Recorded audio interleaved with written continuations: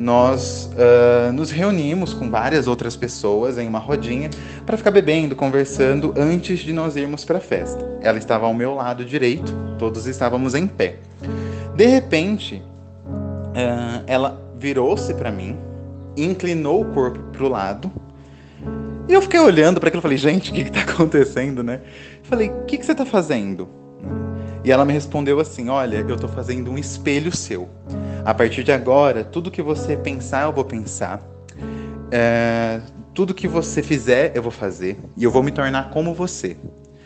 Eu pensei, ela deve estar só fazendo alguma graça. Logo passa. E ignorei e continuei conversando, bebendo, enfim, interagindo com as pessoas. Só que, efetivamente, ela começou a me imitar. Em um grau que começou a me assustar. Ela começou a imitar o tom da minha voz de um jeito que parecia que eu mesmo estava falando. Ela começou a emular todos os meus trejeitos. Ela começou a se comportar de uma forma muito estranha. Eu pedi para ela parar algumas vezes, ela não parou, e aquilo começou a me incomodar profundamente, né? Pontos, enfim, me deixar muito desconfortável. Até que ela virou para mim e falou, a gente precisa conversar. E eu disse, sim, precisamos. E aí nós nos afastamos daquele grupo de pessoas, seguimos reto por alguns passos e viramos para um espaço que estava vazio.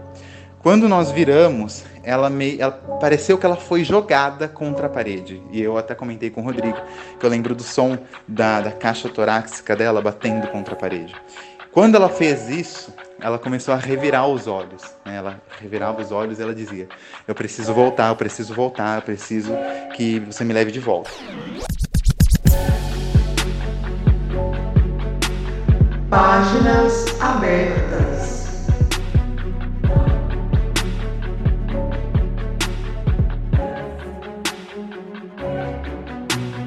Aí sim, eu sou o Rodrigo Vignoli. E eu sou a Raquel Guimarães. E está começando agora a 19ª edição do Páginas Abertas, ou eu diria, Páginas Rasuradas número 2, quando as coisas dão errado. Essa é a edição que a gente faz sempre no final do ano, no final da temporada, né? Porque em janeiro de 2023 começa a terceira temporada do Diário Mágico. E a ideia dessa live é fazer um tema livre em que a gente escuta os relatos de vocês, ouvintes, espectadores, né, sobre situações em que as coisas não saíram exatamente do jeito que era previsto, né, sobre surpresas.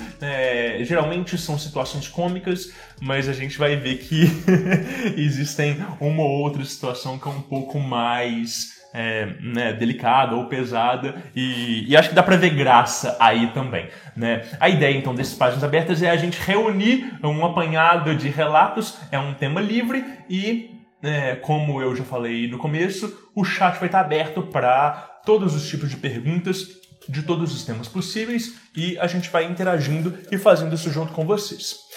Hoje, então, é dia 9 de dezembro de 2022, e essa é a última edição do Páginas Abertas de 2022. A gente não vai ter edição de janeiro. Então, o Páginas Abertas, ele volta no dia 3 de fevereiro, é uma sexta-feira, primeira do mês, às 8 horas da noite. E o tema do Páginas Abertas foi votado lá no grupo do Diário Mágico. A gente vai falar sobre oração, ordenando o mundo através das palavras, né? Esse tema ele foi uma enquete e ficou pau a pau com outro tema. Então a gente está estruturando as lives para o ano que vem. É importante dizer o seguinte, gente.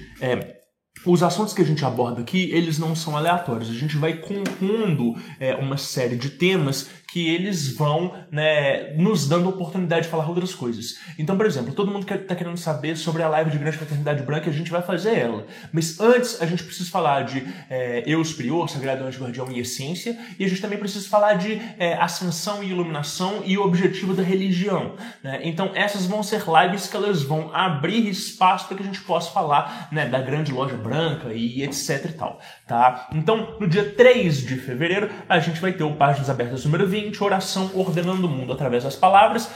Você pode mandar relatos os mais diversos possíveis, desde, sei lá, orações enoquianas, né, que você fez e que foram interessantes, até as próprias orações católicas, quando você viu que aquilo dele tinha poder de fato, ou quando você, né, tentou lembrar de uma oração e as palavras saíam da sua mente, você esquecia as palavras, né, não saía voz da sua boca ao orar. Eu tenho muitas histórias assim, e eu tenho certeza que tem muita gente que tem muitas histórias legais. Eu já andei conversando com uma ou outra pessoa que me contaram histórias assim incríveis acerca de orações, então eu tenho certeza que esse programa vai ser muito legal. Vocês podem mandar pra gente no DDD 31 975375123, ou então no contato@diariomagico.com.br. Os links estão na descrição do episódio, como sempre. E se você gosta de Páginas Abertas, a gente está chegando, né, no final de mais uma temporada, considere apoiar a gente lá no apoia.se/Diário Mágico. Qualquer faixa de apoio já nos ajuda imensamente. Você entra para o nosso grupo, delibera os nossos planejamentos para as próximas lives e tem acesso, né, a alguns conteúdos exclusivos. Lembra de dar um joinha aí pra gente também no YouTube, sim, gente? Verdade. Olha que doido. O canal hoje tá com 7.770 inscritos. Um número cabalístico interessante. Eu vou começar com um relato muito engraçado que eu chamei de Motel Alado.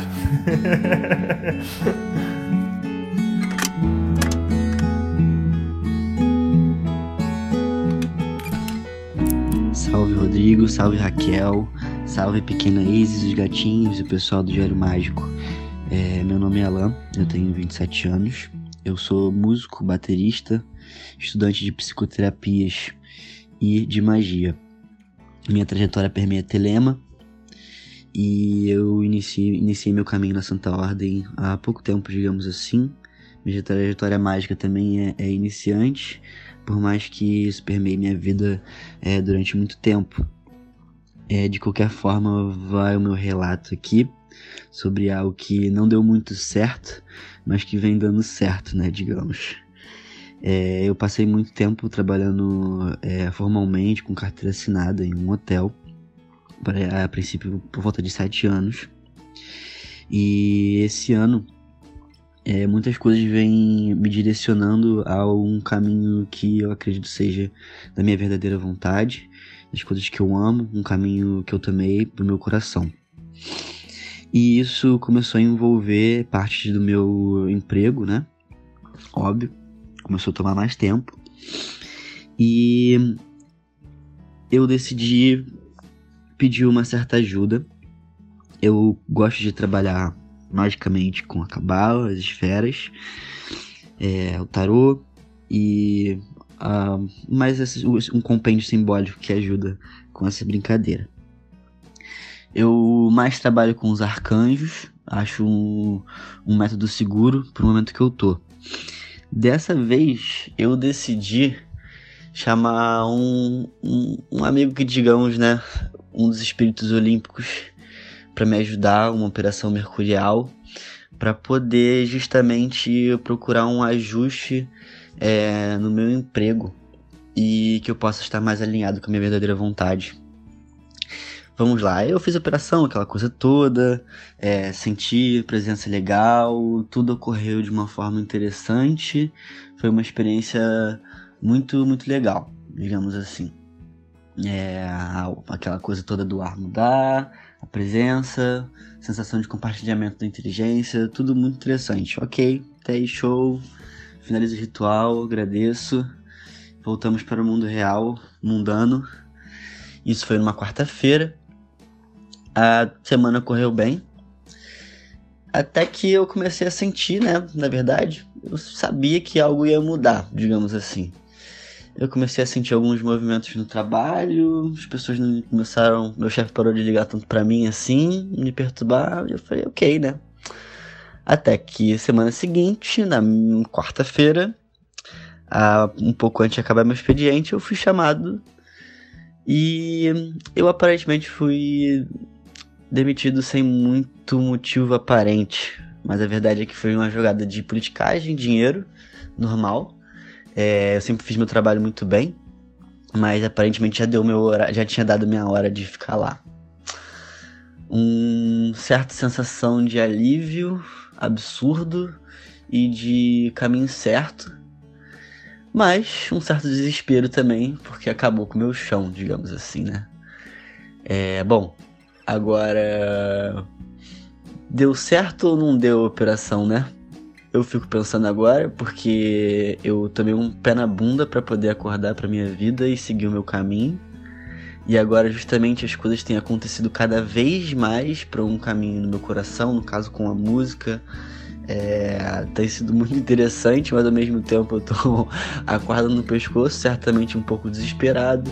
As práticas mágicas têm me ajudado a me botar no meu centro. Mas esse foi um caso relativamente engraçado de algo que deu certo, mas não deu certo, ou não deu certo para dar certo. Como funciona? Enfim, fica aí meu relato, espero que tenha sido interessante e relevante. Eu tô seguindo agora meu caminho, tô abraçando e tô tentando pedir aí mais uns certos guias para poder me ajudar com essa brincadeira, e assim segue. Um beijo a todos, obrigado aí pela paciência, e é isso, galera, um abraço.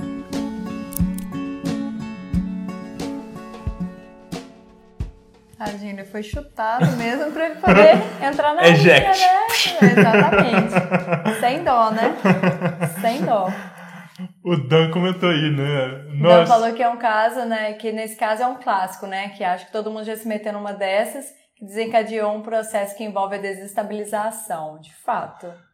Mas olha, uma pitada de I Ching pra vocês. Tem um hexagrama que se chama Antes da Conclusão. Ele descreve um momento de caos total que é necessário antes que algo se ordene.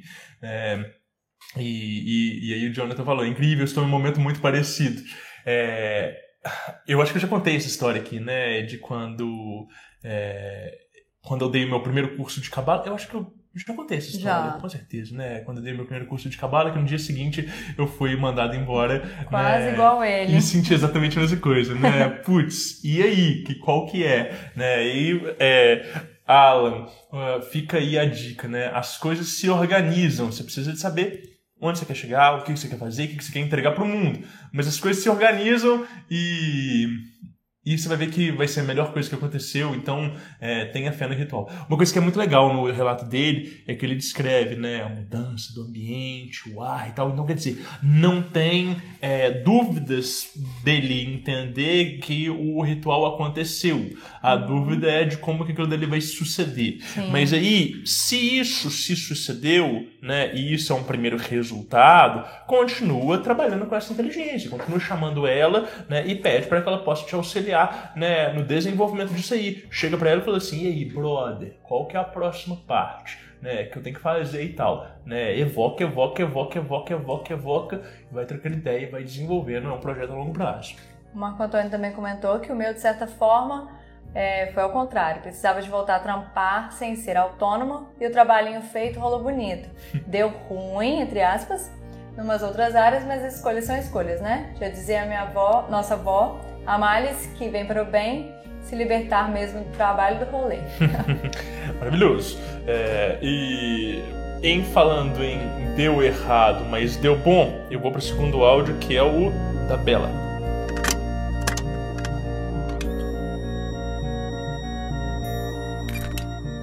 Olá, Rodrigo, Raquel, Isis, muito prazer. Eu sou a Bela. Muito obrigado por toda a companhia que vocês fazem, sem nem saber, né, quando a gente escuta o podcast por aí na nossa vida. Mas enfim, eu resolvi mandar aqui um caos de uma magia que deu errado, né? Enfim, eu estava escrevendo o meu TCC e eu empaquei, né? E eu não conseguia escrever nada, assim, eu tinha escrito o início só e eu falei, meu Deus, estava acabando o prazo e eu precisava escrever e não conseguia. Aí eu pensei, bom, vou fazer uma magia, né, aqui com o que eu posso usar? Aí eu pensei, vou usar simbologia de Mercúrio, Hermes, né, e de Sagitário, porque eu lembrei do Quiron, que era um grande professor, né, filósofo e tudo mais. Eu falei, vou usar essas simbologias em uma magia para conseguir escrever o meu TCC. E aí, enfim, eu bolei todo um paramento ali, umas coisas, um altar. Olha, eu coloquei muita coisa ali de Mercúrio, Sagitário. Eu fiz uns balanganda muito doido. Enfim, para conseguir escrever o TCC. Aí, beleza. Aí, no dia seguinte, eu acordei assim, eu olhei a minha casa, aí eu pensei, meu Deus, eu não quero estar aqui. por que eu tô aqui vivendo essa vida caseira? Eu não quero. Eu quero viajar. Eu quero ir pra balada. E aí eu passei assim um dia inteiro péssimo, assim, pela vida caseira. Eu só queria sair, eu queria viajar, eu queria ir embora, eu queria me movimentar, eu queria ir pra balada, enfim, eu queria sair. E aí eu fiquei realmente sofrendo assim um dia inteiro com um sentimento muito estranho. Até que quando chegou de noite eu pensei, meu Deus, por que eu tô sentindo isso? Aí eu me liguei que, tipo, energias de Mercúrio, Sagitário também tem a ver com viagens, saídas e movimentação. Eu falei, ok, eu fiz uma magia pra escrever o TCC e pelo visto eu não especifiquei. Eu realmente, assim, eu não sei o que deu na minha cabeça. Parece que tem hora que eu faço as coisas pensando, vamos fazer de qualquer jeito pra ver que merda que dá. E aí eu não fiz o contratinho direito, vamos dizer assim, né? E aí deu esse efeito colateral, vamos dizer assim, igual quando você toma um remédio, dá uns efeitos adversos. Só que, enfim, eu fiquei sofrendo, querendo sair, viajar e tudo mais. Porém, eu escrevi o TCC, eu escrevi o dobro do que precisava e eu tive que gastar um tempo depois enxugando o TCC, porque eu passei do limite. E depois que eu me dei conta que tinha sido tipo um efeito adverso da magia feita sem uma delimitação certa do que um direcionamento, na real, né, do que eu precisava, parece que a energia foi assentando. Mas, então, assim, deu certo porque eu escrevi o TCC, mas deu um pouco errado porque eu escrevi muito além do que eu devia, e aí eu precisei enxugar, e aí foi outro trabalho que eu tive, teve o problema de querer ficar viajando, não sei o quê, porque eu usei apenas energias de Sagitário e de Mercúrio e todas essas coisas, e misturou todas as influências e a coisa foi pra frente de modo estranho. Uma coisa que aconteceu, que eu relacionei a isso, embora não tenha sido algo que eu pensei na hora que eu fiz a magia, é que eu acabei realmente entrando numa vibe depois de saídas e que vinham de outras pessoas me levando pra sair, pra passear. Eu ganhei uma viagem, pagaram uma viagem pra mim, achei sensacional. E assim, eu não sei, cara, essa magia ela rebateu, parece que eu joguei uma bolinha assim numa bacia que espirrou pra vários lados, sabe? Então, deu bom de outras maneiras, mas deu ruim também porque várias coisas inesperadas. Façam uma magia com cuidadinho, direcionem direitinho o que vocês vão fazer, porque, né? Coisas estranhas podem acontecer. Beijo, gente. Não sei nem se foi uma coisa muito errada, muito certa, mas estamos aí.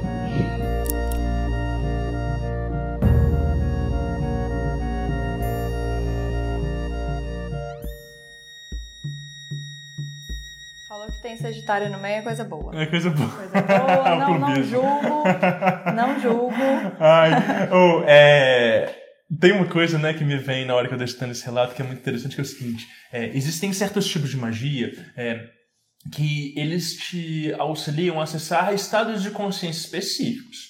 Se você tem proficiência com aquele estado de consciência, você só vai destravar algo que já é intrínseco para você e você vai lidar com aquilo ali muito bem. Mas tem estados de consciência que eles são inéditos, seja porque a gente não tem conexão com eles, né? É algo que não que não é familiar pra gente, seja porque não é familiar para a consciência humana em geral. E aí, quando a gente acessa esses estados de consciência, é igual você ir pilotar um carro novo com um sistema completamente diferente de marcha e etc e tal, e você, né, ir em alta velocidade. Então, a gente leva um tempo para a gente conseguir equilibrar os controles todos e alinhar as coisas todas, né? Então, esse negócio de trabalho com magia planetária, né, e com signos, a gente vai ganhando identificação com essas energias e a partir dali a gente passa a operar elas, né? E é muito doido porque é igual esse relato da Bela. Depois que ela conseguiu fazer o TCC e entregar, aquela energia ela ainda reverbera por mais um tempo. No caso, ela foi muito bom, né? Ela está acessando um estado de consciência que ele é bacana, que ele vai, né, promover para ela experiências diferentes. Mas Existe também o caso contrário, né, de pessoas que elas vão trabalhar com energias que elas não são né, tão sutis e que aquilo dele vai reverberar em outros aspectos também. Então, a bolinha ela sempre cai numa bacia de água. Essa água espirra para tudo quanto é lado. Alguns desses lados a gente consegue prever e cuidar. Outros a gente só vai ver mais pra frente. Né? E o bom que o dela também, além dela ter escrito assim um teor a mais, se bobear esse conteúdo ainda dá pra ela poder ainda fazer outras coisas, né? Aproveitar e tal, né? Maravilhoso. Maravilhoso. A Nelma, um beijo, Nelma, postou aqui pra gente assim, que ela insistiu no pedido, ela continuou pedindo um gato de 1,80m, gentil companheiro que gostasse da noite e veio o Jazão. Moral, ela desistiu, é porque ela já também tem o Fedro, que ela colocou ali em cima também, né? Que também seria um gato também. Sim. E veio 2 gatinhos. Maravilhoso. Um branquinho e um pretinho, são lindos. Legal. Eu vou então pro áudio da Ana. Aliás, pessoas muito gentis, né?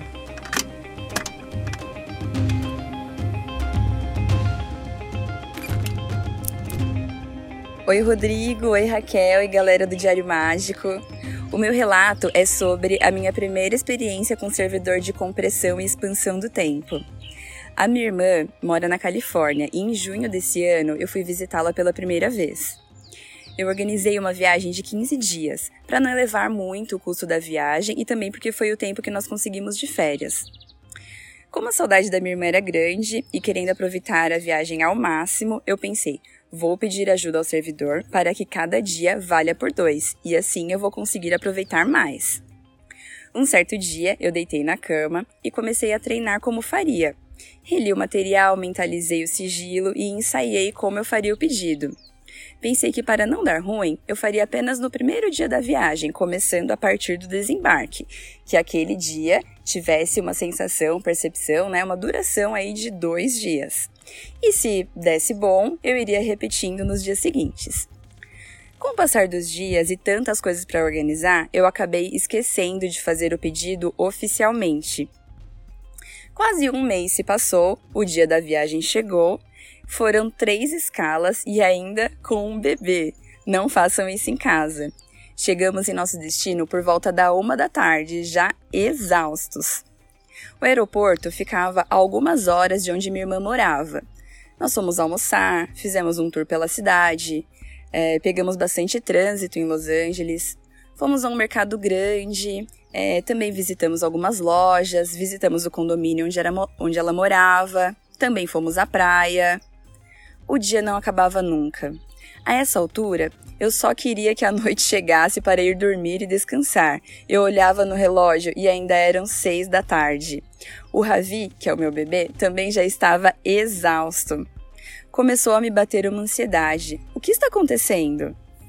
Para completar, era verão e por lá o pôr do sol acontece mais ou menos às 8h da noite. Nós fomos jantar, fomos à farmácia, arrumamos o quarto. O dia realmente não chegava ao fim, era desesperador. Quando eu deitei na cama para finalmente dormir, comecei a pensar, que raios de dia foi esse?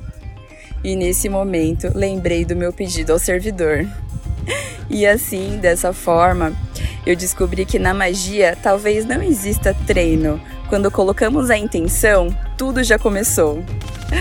E esse é o meu relato de hoje, pessoal. Um abraço a todos.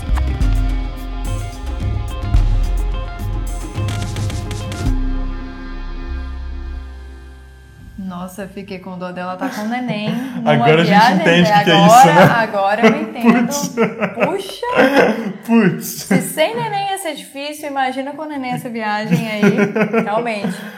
Cara, mas é muito legal essas histórias de compressão e expansão de tempo, né? Porque é muito real. E assim, as pessoas falam assim, isso é uma coisa de consciência ou isso é uma coisa que reverbera no real? Depende. Né? Se você faz sozinho, né, vai ser em você. Mas quando você está fazendo com outra pessoa, vocês estão no mesmo ambiente, parece que afeta o real ou que vocês entram num túnel de realidade que ele é completamente diferente, né? Eu lembro de uma pessoa que virou para mim e falou assim, Rodrigo, no seu atendimento você faz manipulação temporal, né? Aí eu falei, por quê? Aí ele falou, cara, porque tem horas que parece que eu tô aqui há 3 horas. E tem horas que são momentos mais específicos que passam muito rápido, passa voando. Eu fecho o olho e depois eu abro e acabou. E aí eu ri, assim, da percepção dele, porque, de fato, quando você tá em estado alterado de consciência, o tempo é só mais uma variável, né? Muda o tempo todo. Então, é uma coisa muito doida. Agradeço o superchat do Eduardo aí, maravilhoso. Muito obrigado. O pessoal tá o tempo todo mandando DM pra gente, falando assim, nossa, chegando ao fim com mais um ano do Diário Mágico, né? O Spotify faz aquele Rapid, né? E um monte de gente tendo a gente ali no top 5 de podcasts e tudo. Pô, isso é muito legal. Muito obrigado por vocês compartilhem com a gente e que nos escutam. Esse trabalho só é possível por causa de vocês. Então, gratidão aí. Pode ir. Legal. Aliás, não sei, eu tirei o óculos antes vista. O Dan falando. Eu tenho um caso onde eu tava no carro com uma amiga e a mãe dela tava junto. Eu fiz uma distorção temporal e mesmo a velocidade sendo normal, a mãe dela notou que estávamos chegando muito rápido. Ela começou a brigar com a minha amiga falando, você corre demais. Essas histórias de pessoas que fazem um trajeto do ponto A ao B em metade do tempo é algo muito, né, corriqueiro quando a gente está trabalhando com distorção temporal ou com abertura de caminhos, né? Isso é muito legal. Bom, por falar em servidores, vamos ouvir esse áudio do Daniel.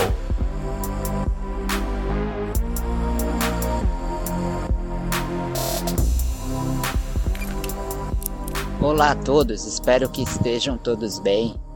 Meu nome é Daniel e eu, no começo do meu caminho mágico, comecei a estudar magia do caos e naquela pegada do estilo livre, faça o que você quiser, né? Acredite nos seus sonhos e reaja a assaltos. Eu estava querendo criar servidores, eu criei alguns servidores, mas num determinado momento eu pensei, por que não fazer um humano artificial como um servidor?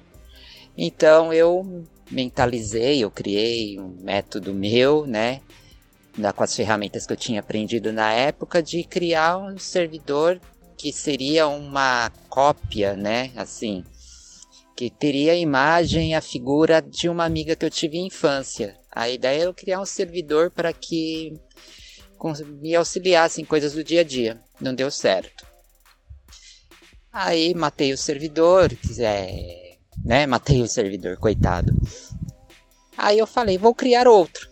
Aí nesse outro que eu fui criar, eu fui bem consequente, assim, porque eu usei elementos de uma pessoa viva, né? Uma amiga que eu tinha na época, eu fui em casa, tudo, e acabou sobrando os fios de cabelo dela, né?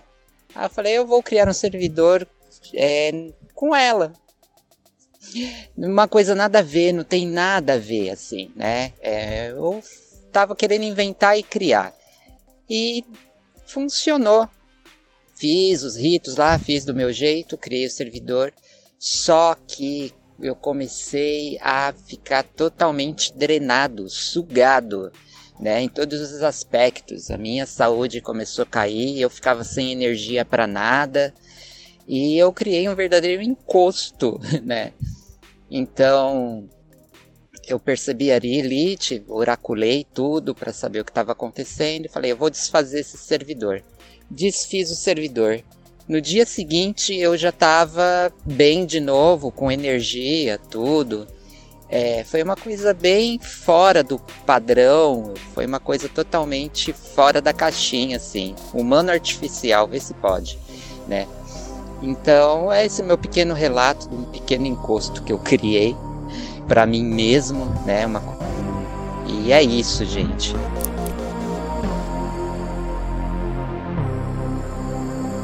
Nossa, eu tô chocada. Não tô conseguindo reagir, porque assim, a gente tenta correr para arrumar um encostinho. Daniel, né? Daniel, ele cria um encostinho com um fio de cabelo da amiga ainda. A Lívia até perguntou se ele usou de uma pessoa viva. Eu imagino que sim, Lívia.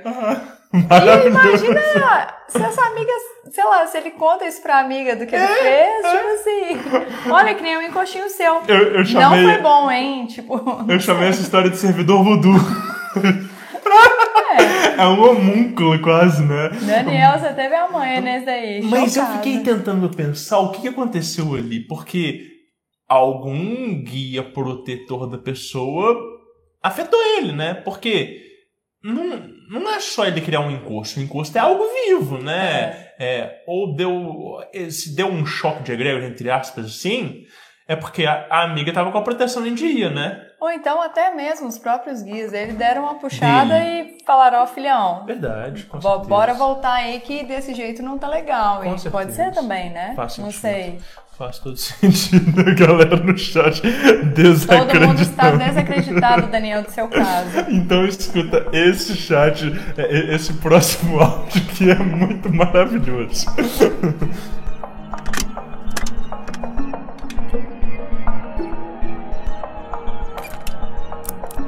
Olá, Rodrigo. Olá, Raquel. Olá, gatitos e pessoal do Diário Mágico. Tô mandando aqui minha contribuição para Páginas Rasuradas, para dividir com vocês a minha cilada mágica. Porque eu gosto muito de falar dessa, que foi marcante para mim e que eu acho que contribuiu muito com o meu caminho mágico, assim. Mas enfim, vamos lá. A minha cilada mágica, ela é sobre magia sexual. Poderia ser pior? Poderia ser com Goethe? Sim. Mas não foi menos problemático, vamos dizer assim. Bom, ela começou com o meu próprio interesse, né, nessa área. O pouco conhecimento que eu tinha, acho que os poucos materiais que eu cheguei a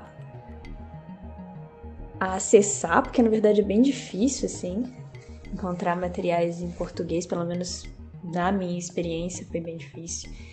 Mas eu acabei trombando aí com a figura de Babylon, né? Acho que o primeiro contato que eu tive foi através do Foco de Pestilência, que eles tiveram um episódio sobre Babylon, trouxeram convidadas muito fodas pra falar, né? Lua Valentia, Natália Espinosa, enfim.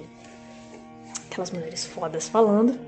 E aquilo me acendeu, assim, uma curiosidade muito grande, né? Sobre o que era aquela figura, qual que era a experiência de magia com aquela figura.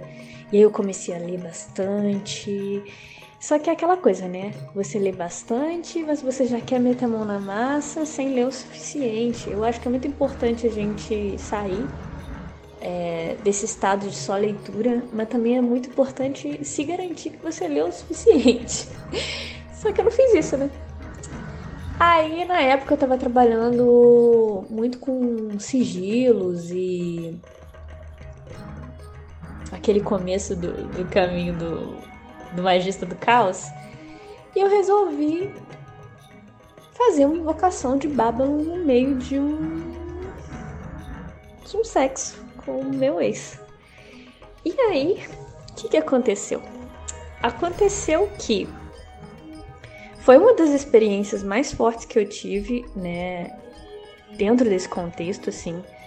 Certamente foi uma parada que atingiu ambas as pessoas. Eu até conversei com ele depois. Isso também foi uma questão. Eu não tinha contado pra ele que isso ia acontecer. Eu contei depois. Não façam isso, coleguinhas. E foi uma coisa muito intensa, realmente. Deu pra sentir quase que um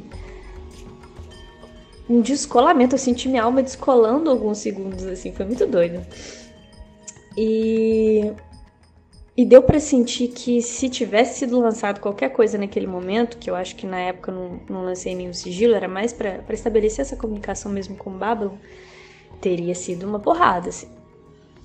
E aí, saí dessa experiência, só que o que aconteceu? O básico também, né? E o banimento? Coleguinhas? Não teve banimento. E aconteceu que durante, sei lá, 1 mês e pouco, eu fiquei com aquela energia dentro de mim, funcionando ainda a milhões, assim. Então foi péssimo. Eu fiquei com um estado de excitação e de... Enfim, foi péssimo, foi péssimo. E eu lembro que a grande frase que ficava na minha cabeça nesse contato com Babylon, nesse desejo de contactar Babylon, era conhecer o prazer além do prazer. E isso eu vou deixar pro final, assim, da minha fala, mas enfim.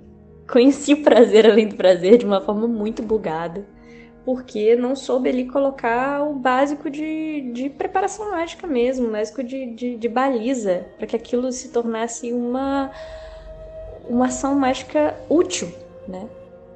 Enfim. Aconteceu que tempos depois eu fui ler um livro do Duquette, que é o Sex, Magic, Tantra e Tarot, The Way of Secret Lover.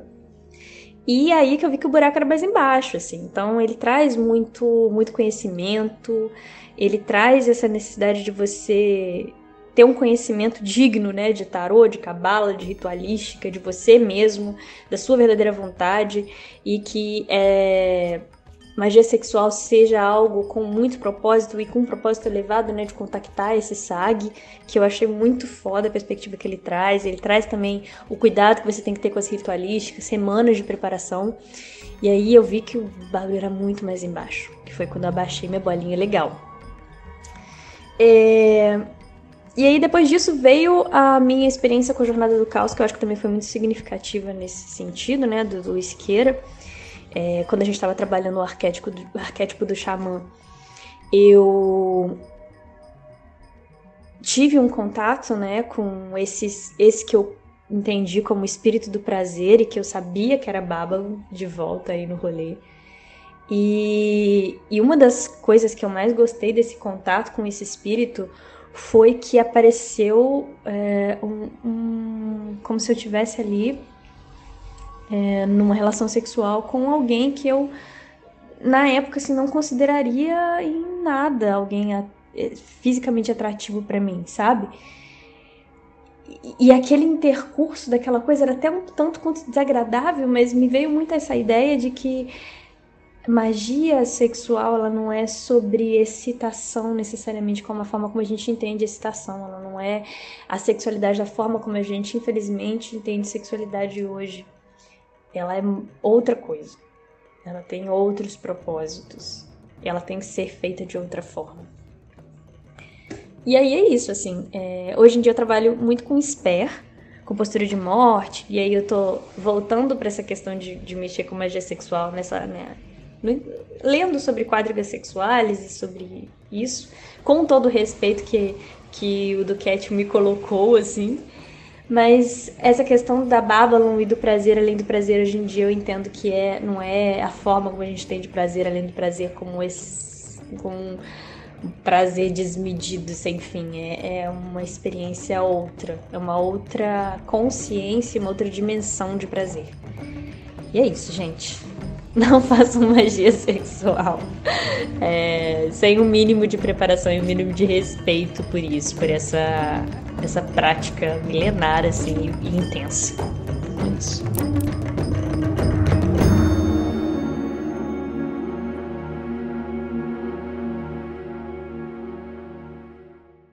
E aí? A importância de ler até o final, né?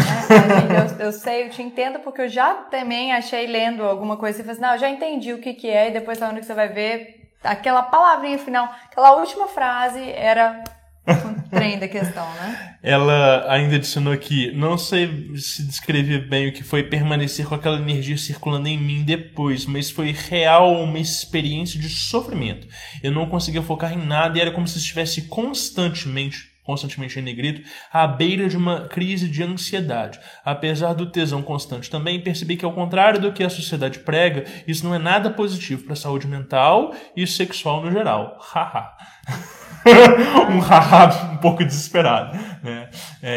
A Nelma perguntou qual é o nome do livro de tarô sexual? The Way of Secret Lover, do Milo Duquette. Milo Duquette é um autor de Telemann, e ele fala sobre tarô e sobre, né, enfim, invocações em geral. Esse áudio da Will é muito interessante porque mostra, assim, todas as etapas de algo que ela começa a estudar por curiosidade, né? Tem essa experiência e depois ela acha que essa experiência passou e ela vai rememorar essa experiência num outro sistema, né? Na Jornada do Caos, que não tem nada a ver com o que ela começou e aquilo dele se apresenta numa outra forma. Quer dizer, essa energia ela tá aqui, né? Ela tá de alguma forma em contato comigo, né? Não necessariamente com esse mesmo nome que se apresentou no primeiro momento, mas pô, e aí, o que eu vou fazer com isso, né? Ela foi, de alguma forma, ela teve um contato que estabeleceu um vínculo ali, né? Verdade. Muito doido, muito legal. Legal. Então eu vou para um outro caso muito interessante.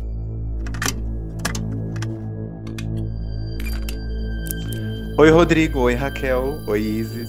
Oi, todo mundo que está nos ouvindo. Espero que estejam todas e todos bem. O meu nome é Caio Prata. Eu sou advogado, sou pesquisador e eu tô aqui hoje para compartilhar com vocês uma experiência pela qual eu passei lá nos idos de 2015, quando eu tinha só 18 aninhos, né? Durante a minha graduação, eu fui bastante envolvido com um movimento estudantil, né? Inclusive, fazia parte da coordenação nacional de uma determinada entidade representativa de estudantes. E essa história se passa em um evento que nós, né, enquanto entidade, organizamos para os estudantes na cidade de Belo Horizonte naquele ano, né?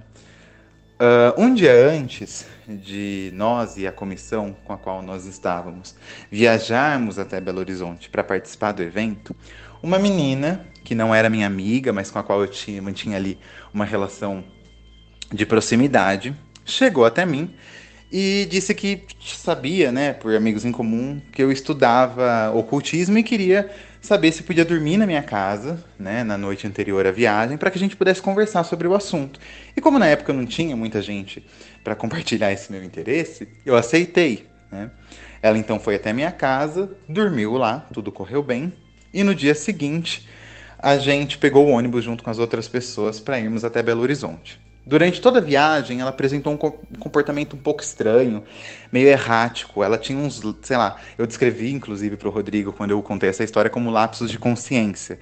Ela ficava só olhando para a janela durante toda a viagem, não conversava, e quando você chamava por ela, ela olhava meio que sem expressão para você, e você não conseguia ver nada, sabe, nos olhos dela. Ela como se ela estivesse ali, mas não estivesse ao mesmo tempo. E esse tipo de comportamento se repetiu em várias ocasiões ao longo dos dias do evento, quando ela também teve uma série de comportamentos estranhos, né? Por exemplo, ela chegava para mim e dizia: olha, você tem um poder muito grande no astral e coisa do tipo. Tome essa pedra, pois essa pedra ela é uma âncora do meu poder e quando você estiver meditando com ela, você vai conseguir me acessar, não importa onde você esteja. Me entregava uma pedra, um quartzo rosa. E depois voltava ao normal e continuava falando como se nada tivesse acontecido. Isso se repetiu em alguns momentos. Além disso, ela também pareceu desenvolver uma certa obsessão por mim ao longo do evento, né? Por exemplo, eu estava dormindo em uma barraca de um só lugar, ela pediu para que eu trocasse com um amigo nosso por uma barraca de 2 lugares para que ela pudesse dormir junto. Eu dei mini cursos ali naquele evento e ela foi em todos os mini cursos. Então, enfim, esse comportamento atravessou a nossa relação ao longo do evento. Em um dia específico, a gente teria uma festa, né? E antes dessa festa, que aconteceria à noite, nós nos reunimos com várias outras pessoas em uma rodinha para ficar bebendo, conversando antes de nós irmos para a festa. Ela estava ao meu lado direito, todos estávamos em pé. De repente, ela virou-se para mim, inclinou o corpo para o lado. E eu fiquei olhando para aquilo e falei: gente, o que está acontecendo, né? Falei: o que você está fazendo? Né? E ela me respondeu assim: olha, eu estou fazendo um espelho seu. A partir de agora, tudo que você pensar, eu vou pensar. Tudo que você fizer, eu vou fazer. E eu vou me tornar como você. Eu pensei: ela deve estar só fazendo alguma graça. Logo passa. E ignorei e continuei conversando, bebendo, enfim, interagindo com as pessoas. Só que, efetivamente, ela começou a me imitar em um grau que começou a me assustar. Ela começou a imitar o tom da minha voz de um jeito que parecia que eu mesmo estava falando. Ela começou a emular todos os meus trejeitos. ela começou a se comportar de uma forma muito estranha. Eu pedi para ela parar algumas vezes, ela não parou, e aquilo começou a me incomodar profundamente, né? A ponto de, enfim, me deixar muito desconfortável. Até que ela virou para mim e falou: a gente precisa conversar. E eu disse: sim, precisamos. E aí nós nos afastamos daquele grupo de pessoas, seguimos reto por alguns passos e viramos para um espaço que estava vazio. Quando nós viramos, ela pareceu que ela foi jogada contra a parede. E eu até comentei com o Rodrigo que eu lembro do som da caixa torácica dela batendo contra a parede. Quando ela fez isso, ela começou a revirar os olhos, né? Ela revirava os olhos e ela dizia: eu preciso voltar, eu preciso voltar, eu preciso que você me leve de volta. Naquele momento eu pensei que ela estava tendo um surto psicótico, né? Ou coisa do tipo, e me pedindo para que eu levasse ela de volta para a nossa cidade. E eu pensei: gente, se ela tem alguma psicopatologia, alguma questão, eu preciso encontrar os amigos dela, né, para avisá-los, né? E, por coincidência, um dos amigos dela também era da coordenação daquela entidade junto comigo. E a gente estava fazendo algumas reuniões, dia sim, dia não, a gente estava revisando quem participava também, no evento, né? E aí eu pensei: vou me direcionar à sala onde eu sei que estão acontecendo essas reuniões para encontrá-lo e conversar com ele, né? O que era no segundo andar do prédio em que a gente estava. Eu fiz isso e saí andando, né? Quando eu saí andando, ela também saiu andando atrás de mim e começou a falar umas coisas muito estranhas, né? Ela dizia coisas como: por que você está andando? Por que você está fugindo de mim? Eu voltei aqui só para te ver. Eu tô aqui esse tempo todo só por você. Você não lembra tudo que a gente construiu? Você não lembra quem eu sou? Eu voltei para te levar comigo. Você não pode me ignorar desse jeito. Você não pode ignorar tudo que a gente já construiu. E aquilo começou a me deixar muito mal, a ponto de me desencadear uma crise de ansiedade. Então eu andando, tentando chegar onde eu estava indo, né? E ela começou a falar isso pra mim, e eu comecei a acelerar o passo, e ela começou a dizer: por que você tá correndo? Você não pode esquecer quem eu sou. E aí ela começou a andar atrás de mim cada vez mais rápido também, e aquilo virou uma espécie de perseguição, né? Eu subi a escada para o segundo andar, que é para onde eu estava me dirigindo, e comecei a abrir cada uma das portas em que eu imaginava que a reunião estava acontecendo. E ela dizia para mim: você não vai encontrá-lo, não adianta você procurar, ele não tá aí, né? E ela dizia isso com uma voz que não era uma voz feminina, era uma voz masculina.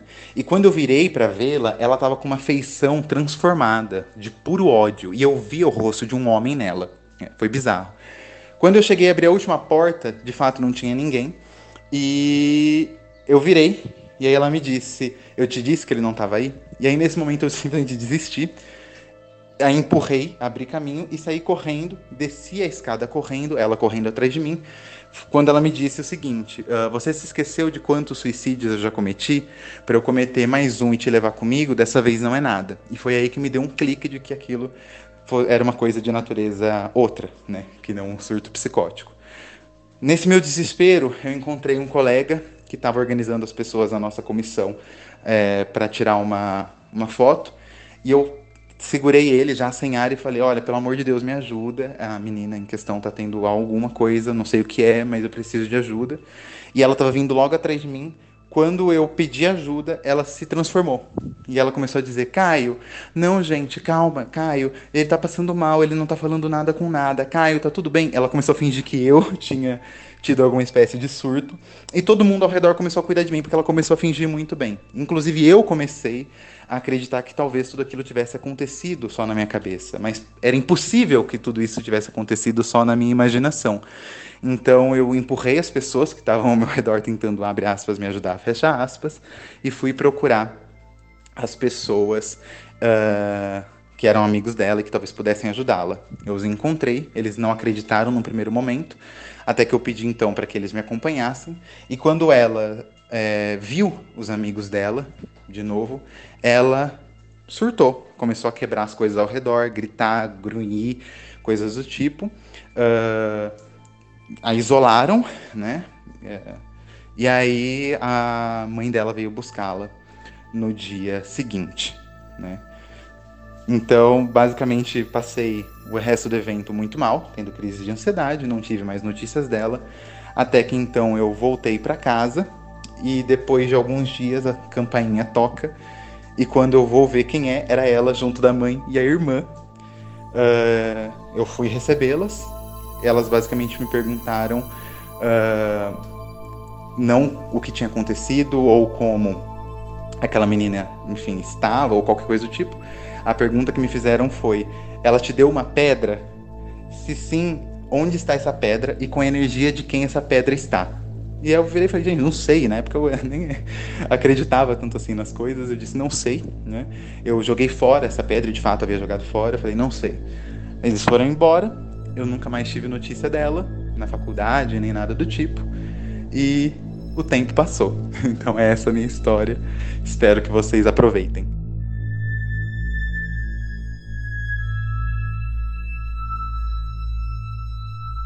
Caramba, eu fiquei desesperada pelo Caio. Eu já tava, na hora que ele falou que ele tava correndo, eu já tava me imaginando correndo junto com o Caio. Assim, tipo, vai, Caio. Acelerado, né? Nossa, caramba, de repente virou um filme de terror muito cabuloso, né? Nossa senhora, que é isso? Oi, conta a história muito bem, né? Conta muito bem. Eu me senti na história ali, eu já tava desesperada junto com ele ali. Muito legal, muito legal. Nossa senhora. E a mãe da menina que não pergunta nada, só pergunta da pedra, cadê a pedra? Pois é, gente, como assim? O que leva a crer que, né, tem uma história familiar de desequilíbrio. Não, o pior foi tocar na casa dele, tipo assim, a família, né, como se diz, já não se bastasse uma pessoa, foi a família tocar na casa dele. Imagina o desespero do Caio no dia que foi, né, abrir a porta pro pessoal, não, né? E ele tá no chat, ele falou: só de relembrar de novo eu fico com raiva do nervoso que passei, socorro. Nossa, de fato, Caio. Maravilhoso. Bom, temos histórias agora sobre Reiki, e essa história, ela é muito legal.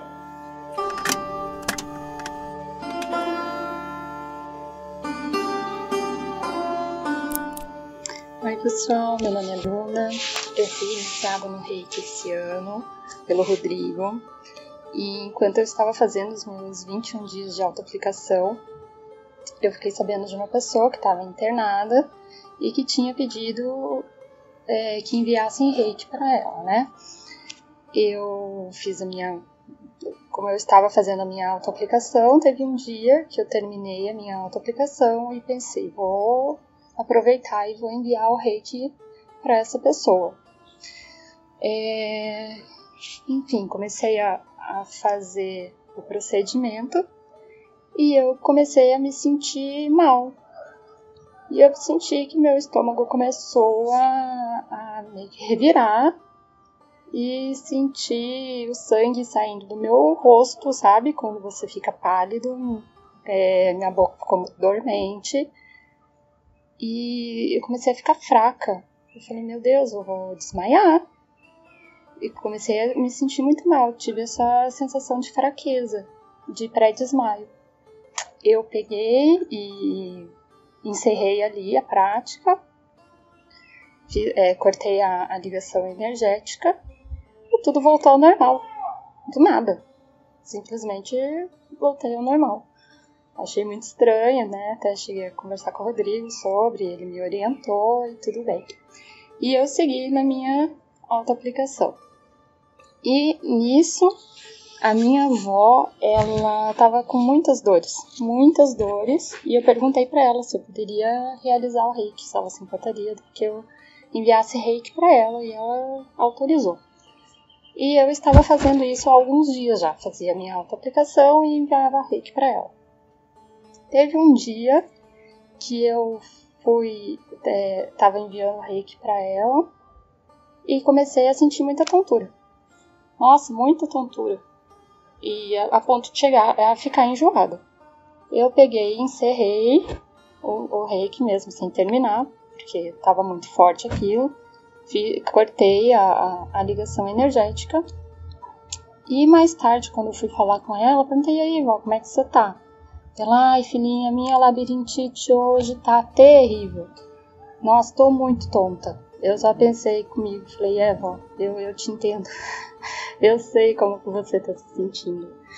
Esses são os meus relatos de Reiki que não deram ruim pra mim, mas que não me prejudicaram, e eu espero ter ajudado pelo menos um pouquinho essas pessoas, mesmo com a minha falta de experiência.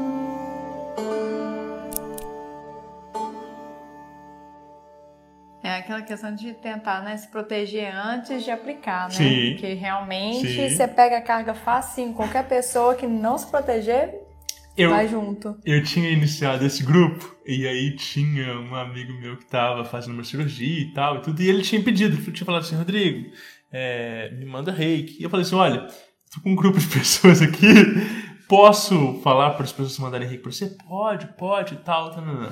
Aí eu falei assim, gente, primeiro exercício prático, né, de vocês, né, tem uma pessoa querendo receber reiki voluntariamente, vocês vão mandar para essa pessoa e tudo. E só que a pessoa estava num estado um pouquinho carregado por causa das circunstâncias todas e tal. E aí isso que a Bruna passou é o que eu chamo de empatia energética, né? Que é uma capacidade da gente sentir na gente o que a outra pessoa está sentindo. Algumas pessoas, elas têm isso intrinsecamente e a vida delas toda é sempre assim, só que elas não conhecem o conceito, elas não sabem explicar. Então, o tempo todo, ela chega num lugar que tem uma outra pessoa que está triste ou que está doente, e ela pega aquilo dali, né? Ai, Rodrigo, eu dou um abraço numa pessoa e eu fico completamente desvitalizado, completamente triste, etc e tal, né? Ai, Rodrigo, às vezes eu chego num ambiente, está todo mundo mal, e aí eu tô feliz, eu fico mal e todo mundo fica feliz, né? Essa empatia energética é uma qualidade de pessoas que são muito mais sensíveis e que têm essa capacidade de se conectar com o outro, né? Eu uso isso muito no consultório, né? De sentir e perceber o que a outra pessoa está sentindo em mim, né? E avaliar o outro através de mim mesmo, através da minha experiência. É uma coisa muito doida, mas é uma coisa muito comum, é uma coisa que muitas pessoas sentem. Não precisa de muito treino para você conseguir desenvolver isso. Aí tem uma história minha, né? Minha e da Raquel, na verdade. Eu vou contar isso, ela nem sabe que eu vou contar isso aqui. Ave Maria, não tem script antes, não? Eu chamei de história, o nome da história de Peru. Quê? A Raquel, a gente tava. Amor. A gente tava num resort em Punta Cana. E aí, pra você ir pro lobby do hotel, pro hall, assim e tal, tinha um carrinho, um trenzinho, né? Você entrava no trem, porque era uma distância longa, assim, eram uns 3 km e tal até o quarto. E aí você entrava nesse trenzinho pra você ir do quarto até o hall do hotel. E aí, eu e a Raquel, a gente sentou. E do nosso lado, do meu lado especificamente, sentou um cara gringo, bonito, assim, bem apessoado, né? Alto, forte, né? Falando inglês e tal e tudo. E começou a puxar assunto com a gente e tal. E eu não sou muito de render assunto com gente desconhecida e tal. E tudo, eu fui respondendo de educação e tal. De repente, só que ele não tinha encostado em mim. De repente, o dedão do pé dele encostou no meu. Na hora que isso aconteceu, eu senti uma dor, uma ardência no bilau, né? E veio uma cena na hora desse cara. E aí eu senti o meu chakra sexual desvitalizando na hora, esgotando. E você sentiu alguma coisa também estranha, não sentiu?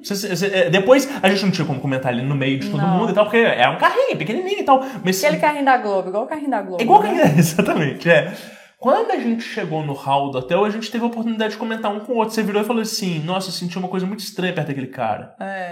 Aí eu falei, eu também. Aí você falou, dava a impressão de que ele tava transando muito, alguma coisa assim, né? Parecia que o foco que ele tava lá era literalmente isso, assim. E ele era aqueles caras que estavam com aquela pulseirinha de upgrade, assim, e queria dar bebidas diferentes pra gente, desbravar pessoas, ele tava nesse foco. Então, não. E eu senti a parada do desgaste energético do cara.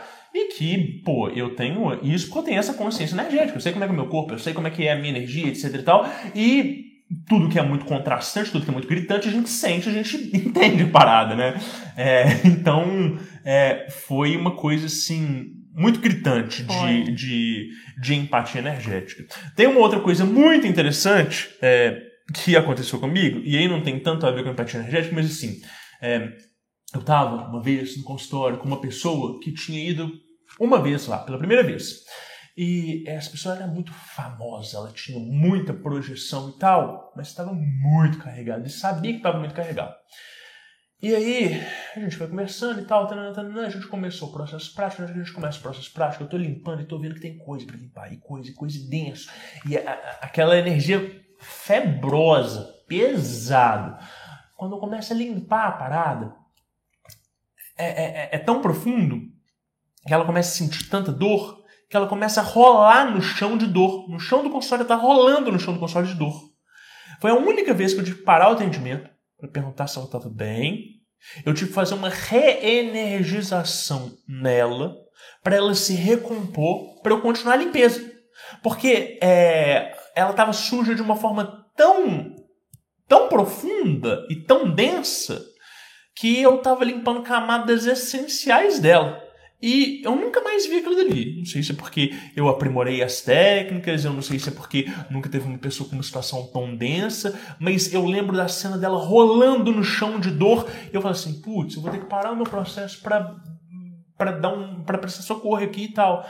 E tive que fazer isso e tal. E o atendimento se estendeu muito mais. Mas foi uma coisa que me marcou muito, assim, porque ela sabia que ela estava muito carregada, ela sabia que ela precisava de ajuda, mas não sabia quando e como, né? Isso foi uma coisa muito doida. Nossa Senhora. Perguntas. Peraí. Vamos lá. A Luísa perguntou como bloquear essa sensibilidade. Eu imagino que deve ser da questão do relato do Reiki que estava falando anteriormente. Sim. Aí o Marco Antônio ele ainda emenda, né? Luiz, eu não sou a melhor pessoa para falar, mas eu acho que o lance é trabalhar e controlar a sensibilidade, não necessariamente simplesmente bloquear. E eu acho que ele está muito certo, né? Eu escuto mensalmente relatos de pessoas que falam assim, Rodrigo, na minha adolescência eu fui no centro para fechar minha virgindade, hoje eu me arrependo diretamente, eu queria voltar até isso, né? Rodrigo, eu já tive um contato com a espiritualidade muito grande, mas deu ruim, eu fechei e agora não consigo abrir de novo e tal. Então, o lance não é bloquear, é aprender a ter um pouco mais de autonomia energética. Então, é o que a Raquel falou, né? Vai fazer um reiki? Faz as proteções previamente, né? O bloquear pode prejudicar também até questões físicas, às vezes pode ter, dependendo, sei lá, se bloqueia o chakra. Você pode ter uma enxaqueca aí constante que você não sabe por que você tá tendo e é porque você, né? Sim. Bloqueou. Ou você bloqueia a sua própria capacidade de manifestação no mundo. Você diminui sua prosperidade, você filtra um monte de outras coisas, né? Então, a questão é aprender a fazer as proteções. Então, fazer a proteção do campo áurico, né, e fazer a proteção dos chakras individualmente, né? E aí, entender que isso também é uma ferramenta. Então, por exemplo, quando chega uma pessoa muito pesada no consultório, quando chega uma pessoa que eu já sei que ela está com um trabalho muito, muito denso, eu não preciso sentir o campo energético dela. Eu não preciso sentir aquela porcaria. Então eu vou colocar as minhas guias de proteção toda, eu vou fechar meu campo e vou fechar minha sensibilidade completa. Então eu não vou sentir ela. Ah, mas isso vai prejudicar o trabalho. Iria prejudicar o trabalho se fosse uma coisa sutil, né? Você está trabalhando com uma pessoa que está num nível energético mais ou menos parecido, né? Quando a energia é muito mais densa, você fecha tudo para você fazer um trabalho, botar a mão na massa, né? É o equipamento. Você bota aquela luva até o cotovelo para meter a mão no esgoto, né? E depois que você tirou a parada de lá, você pode tirar a luva e seguir com a vida normal. Então, aprender a usar essas técnicas de proteção constantemente. A Lívia mandou aqui também que uma vez ela estava no supermercado de boinha e até que passa um cara do meu lado eu arrepio toda. Logo em seguida me deu uma vontade cabulosa de vomitar. Mas é bem que consegui controlar. Isso é complicado. Tem lugares também, quando você chega também, dá essa, né? O lugar às vezes está muito denso, muito carregado, dá essa sensação também, né? Mas olha que doido, né? Da mesma forma que o nosso corpo, ele é construído para que a gente não, né, tenha anticorpos, para que a gente não assimile coisas que não tem a ver com a gente, o corpo energético da mesma forma. Então, quando você tem um nível de vibração específico e você passa perto de uma pessoa muito densa e você assimila aquela energia de alguma forma, ou você vai botar para fora por cima, ou você vai botar para fora por baixo, né? Tem gente que tem dá diarreia instantânea, né? Tem gente que baixa a pressão e desmaia, né? Então a gente tem essas válvulas de escape que elas liberam as coisas, é muito doido, né? O JP falando. JP, seu lindo. Eu já senti isso me olhando no espelho depois de voltar de um rolê bem errado. Cara, e isso é muito doido. Quando você olha no espelho e você não reconhece a fisionomia, ou melhor, você reconhece a fisionomia da galera que tá junto de você, né? Isso é bizarro. Então, escutem esse relato desse anônimo aqui, muito legal. Falhei em estabelecer critérios e limites antes da primeira sessão de reiki de uma pessoa. Me propus a fazer reiki na pessoa e já fui me adentrando no ambiente sem planejamento e autorização prévia estabelecida. Apesar de que eu sabia que a pessoa iria me autorizar, como fez para as sessões seguintes. Eu não tive o discernimento de me remover da situação. Fiquei com pena. Quando a pessoa resolveu não aceitar a minha recomendação de se consultar com o Rodrigo ou procurar uma outra ajuda adequada. À medida que eu fui insistindo no erro de continuar fazendo reiki nessa família, casal, filhos, ambiente, eu percebi que uma massa energética muito pesada que estava lá começou a se aproximar de mim. Primeiro fora da minha casa, mas depois, com o tempo, conseguiu entrar em meus ambientes. Paguei o preço e tive que gastar algumas sessões com o Rodrigo para me livrar dessa massa energética nojenta. Conclusão, comprei uma briga que não era minha, apesar de entender que foi uma lição que eu precisei sofrer para aprender.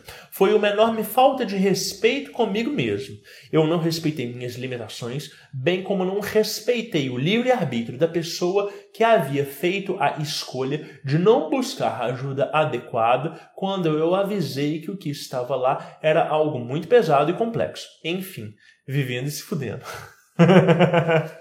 Caramba, comprar briga que não é sua dureza, né? Mas quem nunca, né, gente? Quem nunca? E essa coisa, né, de que os ambientes também reagem às nossas presenças, né?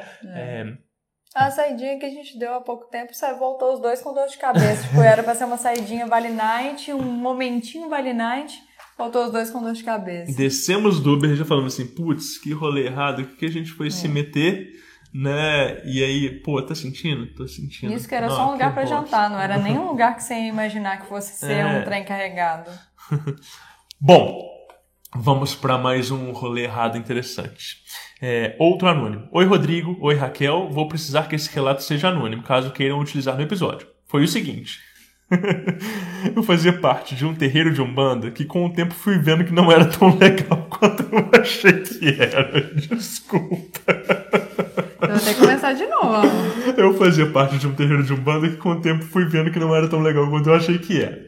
Um dos casos que me mostrou isso aconteceu quando nós tínhamos acabado de mudar o local da casa para um meio bem residencial. Tinham várias casas em volta e estávamos nos adaptando lá ainda.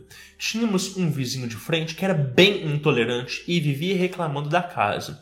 Algumas vezes realmente passávamos do horário e a altura com o som, mas outras vezes eles só implicavam mesmo. Até que um dia estávamos sem tocar nada e lá dentro do quarto de Exu, reunidos, e esses vizinhos estavam reclamando na rua. O Exu, dono da casa, mandou reunir os homens em que eu estava junto e ir lá na rua fazer um trabalho com pólvora, que era para causar um pequeno fogo na casa desses vizinhos para que eles aprendessem. Eu não concordei com isso e no caminho falei com mais alguns que também não concordaram, porém a gente foi. No fim, o médium que ficou responsável por fazer o desenho com a pólvora foi acender e acabou queimando bastante a própria mão e nada aconteceu de fato com os vizinhos. Fim da história. Dá pra entender. Nossa, por que ele não tá no terreiro mais. Esse realmente não é... Deu errado mesmo, né? Não era uma entidade, né? Falando isso, né? Verdade. Ai. Tô falando que sua risada aí contagia, amor. Tenda de Umbanda, desespero e obsessão. Maravilhoso. O Caio. Ai, mas é tanto terreiro errado, né? Tanto agrupamento com pessoas despreparadas, né? É foda. Agora, a gente tem um relato muito legal e muito interessante do Rafael.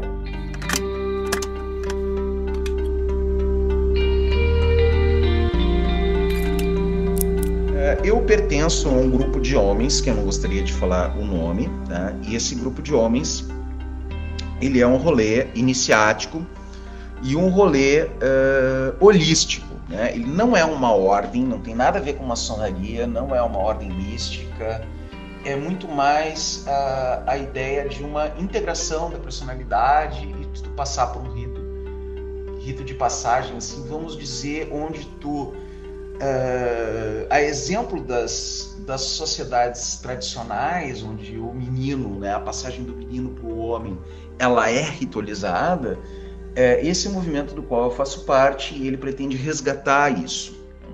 Então a gente faz 8 encontros ao longo do ano, mensais, e no final, normalmente no feriadão ali, ou de 2 de novembro ou de 15 de novembro, tem este rito, que é um rito presencial, que é um rito coletivo, enfim, que participa ali perto de uma centena de pessoas, né?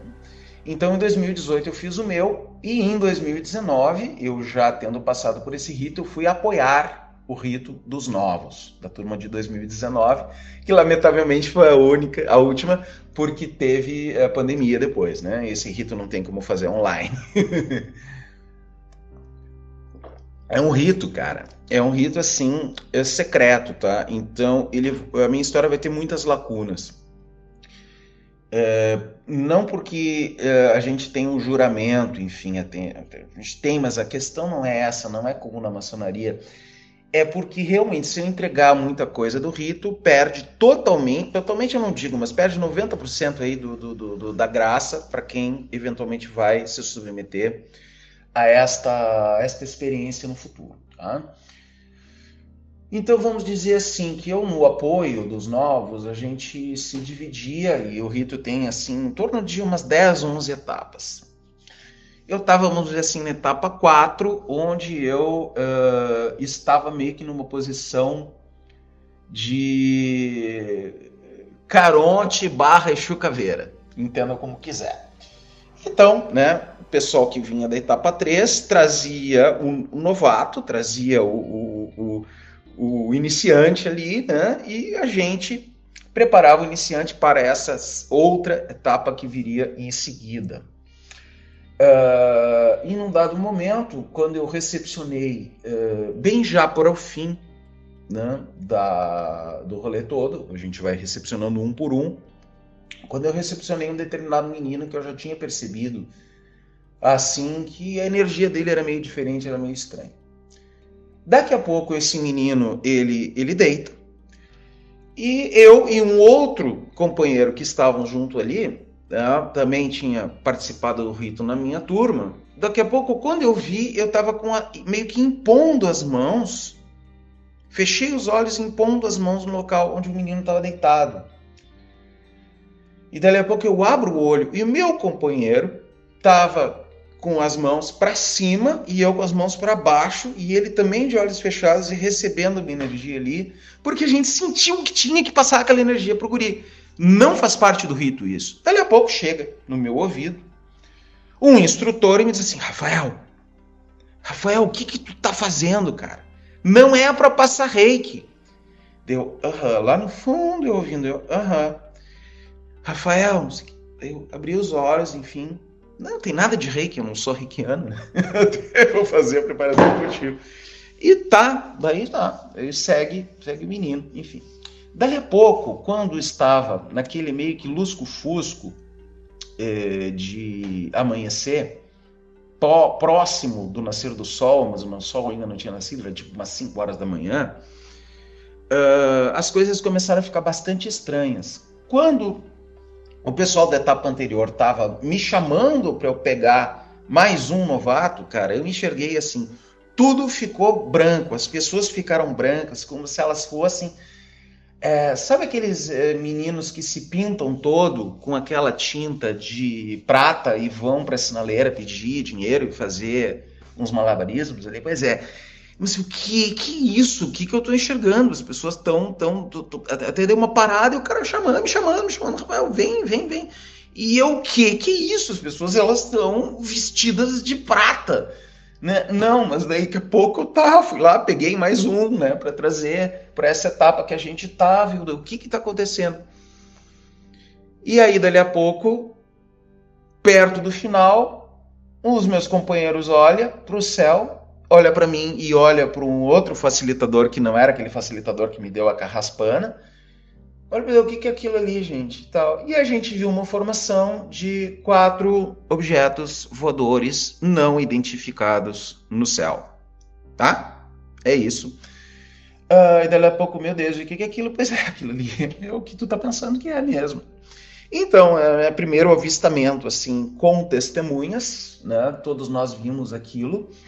Era uma formação de 4 que se moviam a baixa velocidade e aí eles foram simplesmente desaparecendo no céu. E a gente ali, tá bom, né? No dia seguinte, a gente, né, ao rito, a gente tinha uma sessão de respiração holotrópica. Aí essa sessão de respiração holotrópica vai, né, e o menino, aquele que a gente tinha passado, entre aspas, reiki, sabemos lá o que é, nem eu, nem esse outro meu companheiro éramos iniciados em nada. Esse menino, ele, durante a holotrópica, ele começa a se agitar, começa a vomitar no meio do salão. E aí o nosso, vamos dizer assim, o líder máximo ali do movimento, ele começa a pegar umas sálvias, né? E a queimar umas sálvias e o pessoal fazendo ali uma limpeza do menino, o menino vomitando, o menino se contorcendo, o menino se incorporando, sabe-se lá o quê. E dali a pouco, assim, ó, dentro do nosso movimento, a gente evita falar essas coisas, até porque a gente quer pessoas de diversas religiões, homens de diversos pensamentos políticos, tem gente mais cética, tem gente que é católica, tem gente que é de Umbanda, enfim, então não se traz muito no movimento essa discussão acerca do que dessas questões dessa natureza, né? Mas aí o nosso fundador lá chegou e falou, olha, tem certas coisas que às vezes a gente que nos acompanha, que não é a gente, que e pediu pro menino então procurar uma ajuda espiritual, porque na verdade tinha um encosto com ele ali, brabíssimo, que se manifestou nesses trabalhos, coisa que não aconteceu no ano que eu fiz com ninguém e coisa que não aconteceu com mais ninguém, era tipo umas 50 pessoas aí de novos. Então, cara, nessa noite, nesse feriadão, eu tive aí um pupurri de situações e de experiências, cara, que são inegáveis, né? Então até eu fico estranho de contar isso aí, porque parece mentira que na mesma noite tem alucinação, tem gente incorporando, tem objeto voador não identificado, tem de tudo, né? Parece que a pessoa está mentindo, mas foi o que aconteceu comigo, então. Um abraço, Rodrigo, vê o que tu faz com esses áudios aí. Um abração, até mais.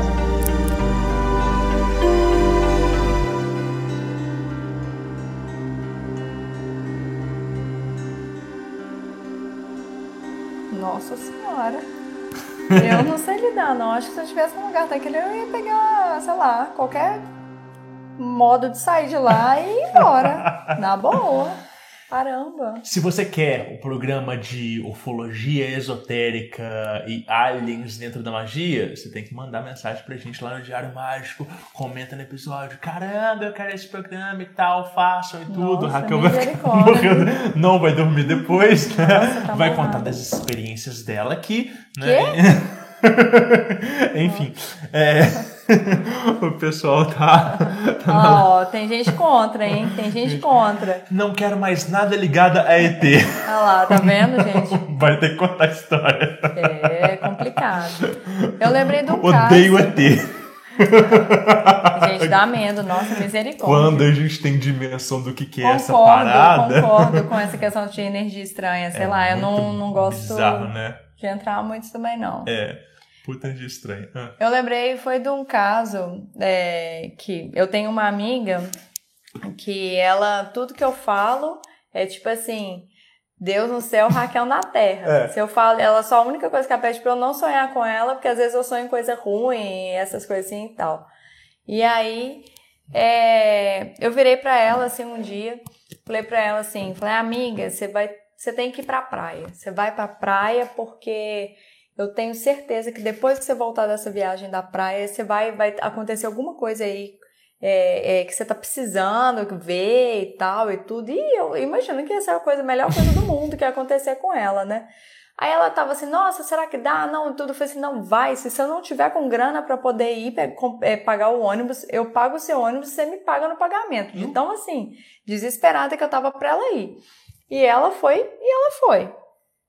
Beleza. Eu achando, né? Ela foi, viajou, tomou banho de mar, feliz da vida e tal. Na hora que ela volta, eu mal achando assim, passou uma semana. Aí a gente, nossa, até agora nada, né? E tudo, você não viu nada ainda. Mas eu falei, não, deve acontecer alguma coisa boa. Resultado. O que ela tinha de ver? Que o namorado dela tava traindo ela. Caraca. Oi? Eu falei, não. Eu falei, não acredito, velho. Achando que ia ser uma coisa maior, revelação ótima, assim.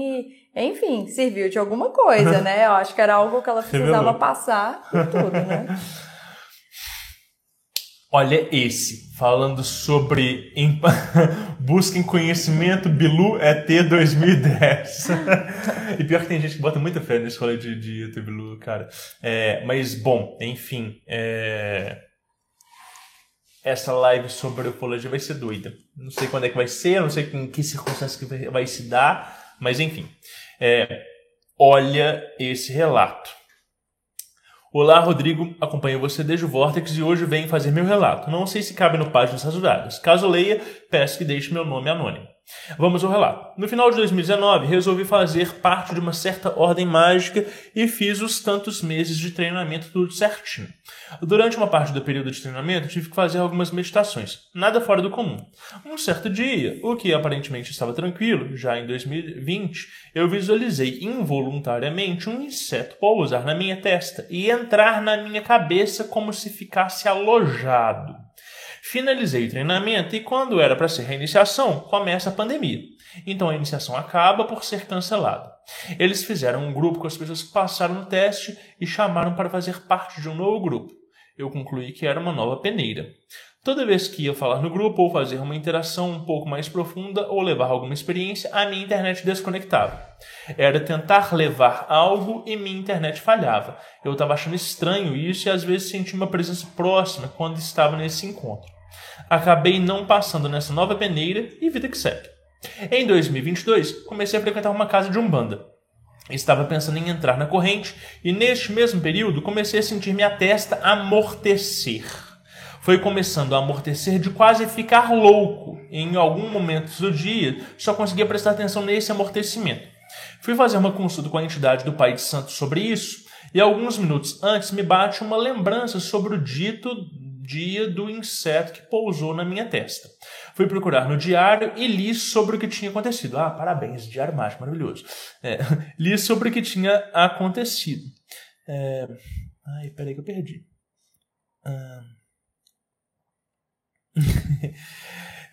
E li o que tinha acontecido. Contei para o preto velho dele sobre essa sensação na testa e ele disse sobre ser um implante.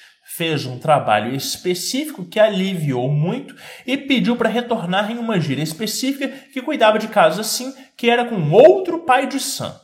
Meses se passaram e acabei entrando na casa, esqueci sobre o tal implante e o pai de santo me perguntou se eu tinha ido ver. Falei que não e levei uma mijada, com toda razão. Fui na gíria específica e passei com um médium aleatório que não sabia de toda essa história e contei somente a parte do amortecimento na testa. Ele disse a mesma coisa sobre o implante. A entidade do médium retirou o implante que havia e durante meu desenvolvimento descobri que quem derrubava a minha internet era meu Exu. Exu tranca Wi-Fi. Ele dizia que aquilo lá não era pra mim e o que eles faziam era brincadeira de criança e perda de tempo. Minha testa ainda hoje amortece, mas segundo as entidades é por outro motivo. Claro, desenvolvimento terceiro olho. Obrigado pelo seu tempo lendo meu relato e pelo projeto Páginas Abertas que fica cada vez melhor. Um abraço caloroso em você, na Raquel e na Isis. Toda felicidade no mundo para vocês. Caramba, esse aí do Wi-Fi, misericórdia, hein? Bizarro, né? Só falta. Agora, sabe qual que é pior? Eu já atendi 2 pessoas dessa mesma instituição com o mesmo relato. E eu não Derruba a internet? Não. Do inseto, que é um implante que as pessoas veem do nada, em meditações, e que durante a limpeza elas veem aquilo dele sendo retirado e sendo expurgado.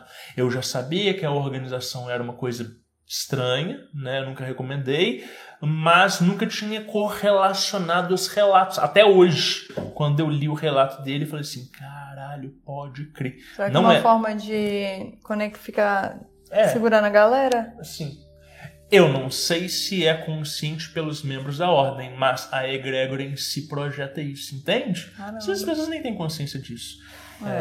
Enfim, tem muito rolê errado por aí. Não, pode falar da instituição, não. Não, de forma alguma.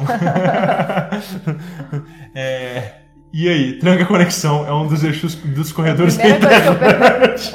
Eu perguntei primeiro da internet, do Wi-Fi, né? Daquelas que nem se liga do negócio da testa, fica preocupada com a internet, né? Maravilhoso. Bom, então eu chamei esse caso de plugado. Bom também. Então, vamos para as histórias de Goécia pra gente começar a terminar? Tinha que ter, né? Lógico. Mas no final, podia ter sido no meio, assim, não pra... A gente tem mais 3 histórias. Então, primeiro, vamos com a nossa queridíssima Germânia. Vamos lá.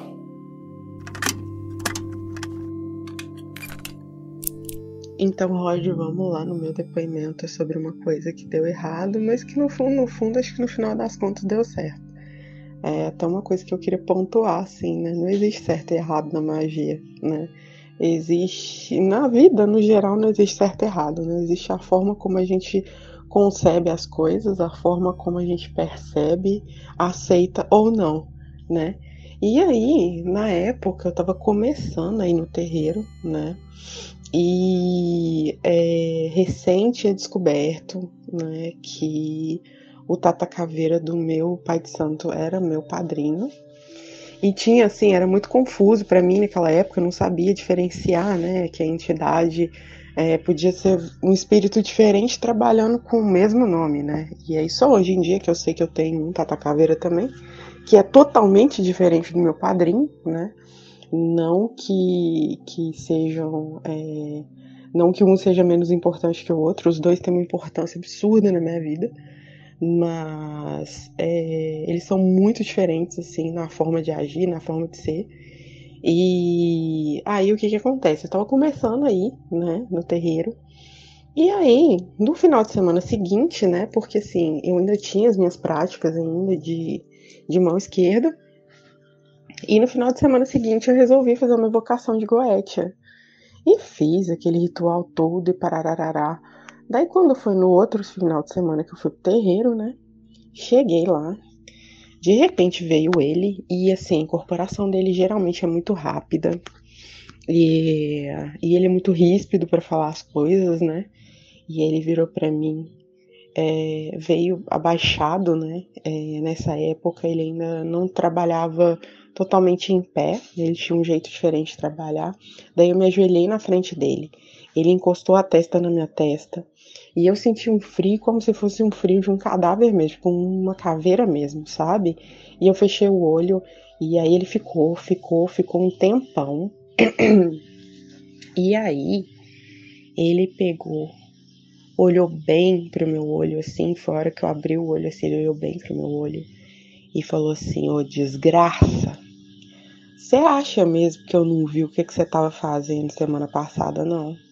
Eu tava lá, eu vi tudo que você fez, que você passou por cima da vela, que você chamou que as desgraças. Eu só vou falar uma coisa com você. Você não toma vergonha na sua cara, não, pra você ver se eu vou te montar. E outra coisa, se você continuar mexendo com essas desgraças aí, você não vai me ver por muito tempo. Rodrigo, eu fiquei, se eu tinha alguma dúvida de alguma coisa nesse dia, eu passei a não ter dúvida de mais nada. Eu fiquei com uma vergonha, porque ele falou isso na frente de todo mundo e foi andando e me largou pra lá, e eu ia atrás dele e ele me ignorando.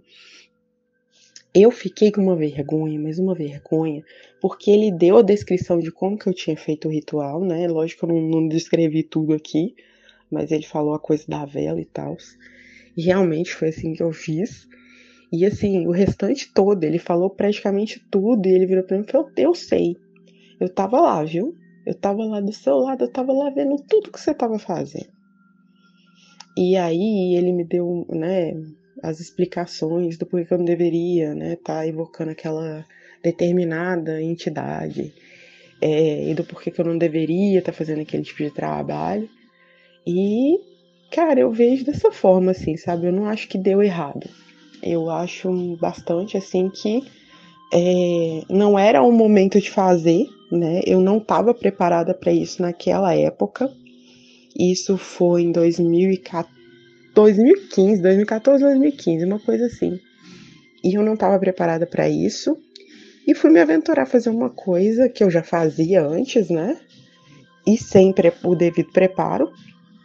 Coisa que hoje em dia eu não me meto a fazer, né? São coisas sem ter preparo para fazer. E aí, assim, foi uma puxada de orelha daquelas, né? Bem ríspida, bem dura. E por uma pessoa, eu falo assim, né? Você sabe que eu chamo Exu de pessoa. Foi uma puxada de orelha de ver uma pessoa que me preza muito, né? Que eu sei que me protege muito desde criança.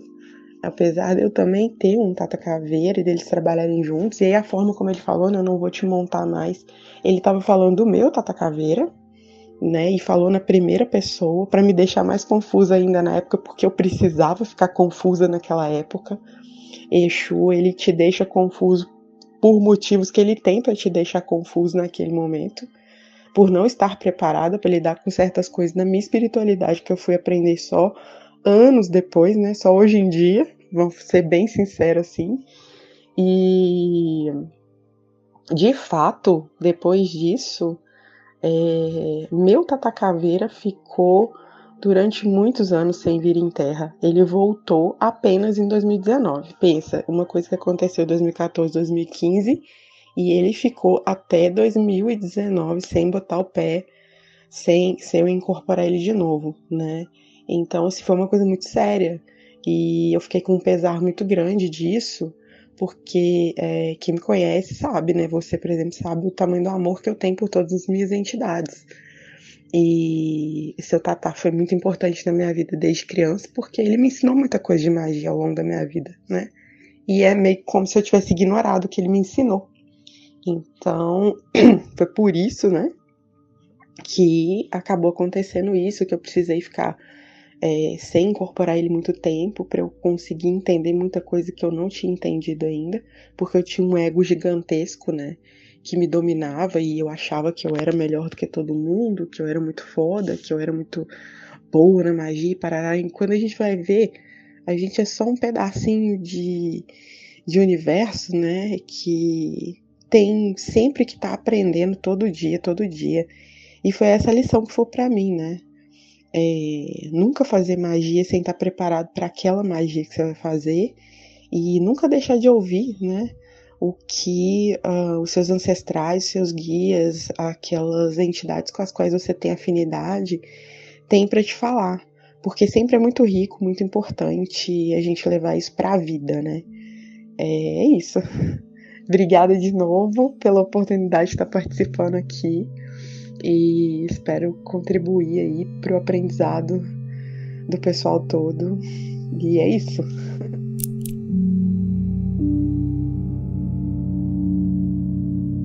O que eu vi pelo relato da G, beijo G, é que eu acho que tudo tem sua hora, né, no final das contas. Então, igual ela tá colocando, né, da questão dela, que antes, né, tinha uma prepotência, aquela coisa toda, veio isso pra, né, dar uma puxada. Sim.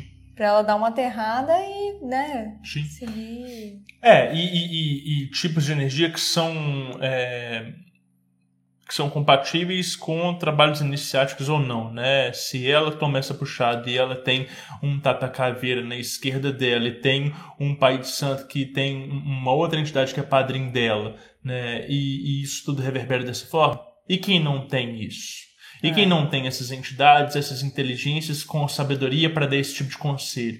E a galera que aprende a fazer alta magia em grupo de Facebook, em grupo de WhatsApp, por página no Instagram, né? E quem fica repetindo que Grimório do fulaninho das não sei das quantas que compilou um monte de PDF, deu acesso e falou que essa é a forma certa de fazer. Ou a galera que vende curso online de pathworking para mexer com esse tipo de espírito, né? Não vai ter um Exu, um caboclo, um preto velho ou uma outra inteligência qualquer dando os conselhos ali, orientando, né? Então, Infelizmente, é a forma como a gente minera conhecimento hoje dentro da nossa comunidade.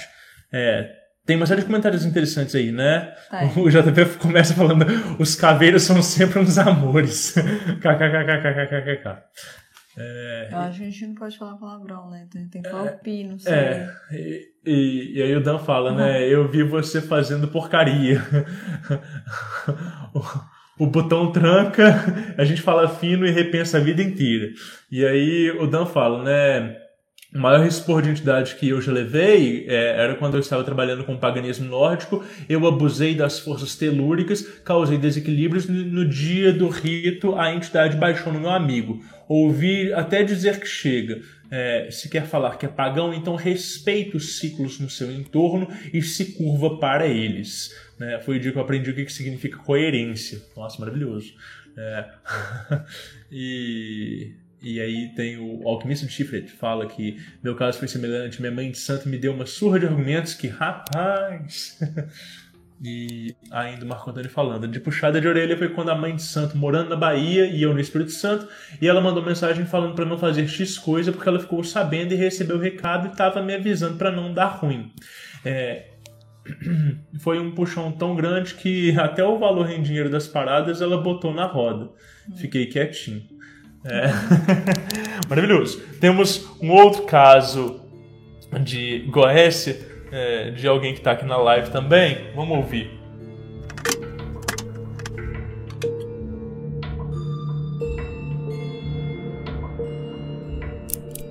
Fala, Rod. Fala, Kelzinha. Tudo bom? Então, te mandar esse relato aqui, cara, de uma parada que aconteceu comigo uma vez que deu muito errado, muito errado. Enfim, tava eu nos meus estudos, nas minhas práticas e tal. E sempre que aparecia a oportunidade de estudar alguma coisa, eu sempre tive essa coisa de ver a teoria, pesquisar pessoas que fizeram também para fazer um estudo comparativo e depois fazer as minhas práticas.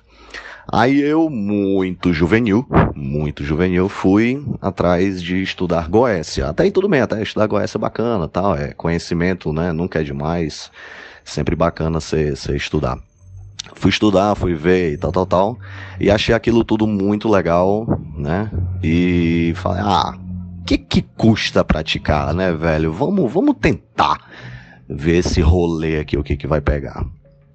E eu tava, pra quem não sabe também, eu sou um bandista também, né? E eu tava usando 2 guias de Exu cruzadas, né? E eu tava usando outro colar também, no momento. E fui lá eu fazer uma evocação. Com certeza, tava tudo errado, não fiz os procedimentos que eram para fazer de proteção e tal. Para quem conhece o Lemegeton, né, o Ars Goécia, Chave Menor de Salomão, sabe do que eu tô falando, que existe todo um procedimento de símbolos que tem que ser feitos, de preparações que tem que ser feitas. Hoje eu sei disso. No tempo eu não sabia, isso já faz muitos anos. E comecei a fazer as práticas que eu achava que estavam corretas. Aí o que aconteceu? Tipo, visualmente não aconteceu nada. Foi de boa e tal. Só que eu comecei a ter padrões de pensamentos muito fora do meu normal. Eu morava no templo, eu era solteiro ainda, e no templo eu morava com a minha mãe, com a minha avó e com a minha irmã. Né? Eu morava ainda em Fortaleza com elas no apartamento. E começou a vir padrões de pensamentos extremamente errados e, por que não falar, criminosos, né? Tipo assim, matar minha irmã, matar minha mãe, minha avó e tal. Do nada veio uma vontade de pular da janela e aquela coisa toda. Meu irmão, que merda é essa que tá acontecendo? Aí do nada começou a esfriar o quarto, aquele estilo bem Hollywood, bem como é que é aquele filme? Acho que não é O Exorcista, não. É esses filmes de terror que a parada começa a ficar gelada pra caralho e tipo, mano, Fortaleza. O gelo de Fortaleza é 28 graus, né? E tava tipo gelado demais. E eu comecei a sentir meu corpo sendo esticado, sendo como se fosse puxado pra cima e pra baixo ao mesmo tempo, esticando, e eu perdendo o controle daquilo. as 2 guias que eu tava, elas começaram a esticar como se tivesse alguém puxando elas. O colar que eu tava arrebentou completamente, né? E as guias começaram a ser esticadas, e daqui a pouco aquilo parou, do nada. Aí, quando aquilo parou, deu tempo dele, eu fui fazer minhas proteções, né? Desfiz o que eu tinha feito e tal. E, enfim, passou. Aí eu pensei comigo, porra, deu merda pra caralho. Então, assim, em resumo, crianças, não tentem fazer isso sem ter a preparação necessária, sem ter o estudo necessário, sem ter a experiência necessária. Conversem com pessoas de confiança e tal, não é brincadeira. É como a gente fala lá no terreiro, que rapadura é doce, mas não é mole, né? É uma frase de Tranca-Ruas, fala muito isso. Rapadura, ela é doce, mas ela não é mole. Então, assim, foi uma parada que eu fiz que deu muito errado. Muito, muito, muito errado. E nunca mais se repetiu, né? Ainda bem. Mas, enfim, é isso. Com o passar do tempo, eu aprendi como é que era pra fazer direitinho. Cheguei a fazer outras práticas que deram certo e tal, mas a nível de estudo mesmo, de pegar experiência. Mas, porra, esse foi um rolê errado demais, demais, demais. Eu lembro que depois eu fui abraçar minha irmã, fui abraçar minha mãe, dizendo que amava elas e que tava elas sem entender nada. E eu na minha cabeça, mano, que merda. E é isso, né? Espero ter contribuído aí, Rod. Grande abraço, irmão. Abraço, Kel. Abraço pra todo mundo que tá assistindo aí. E tamo junto. Valeu!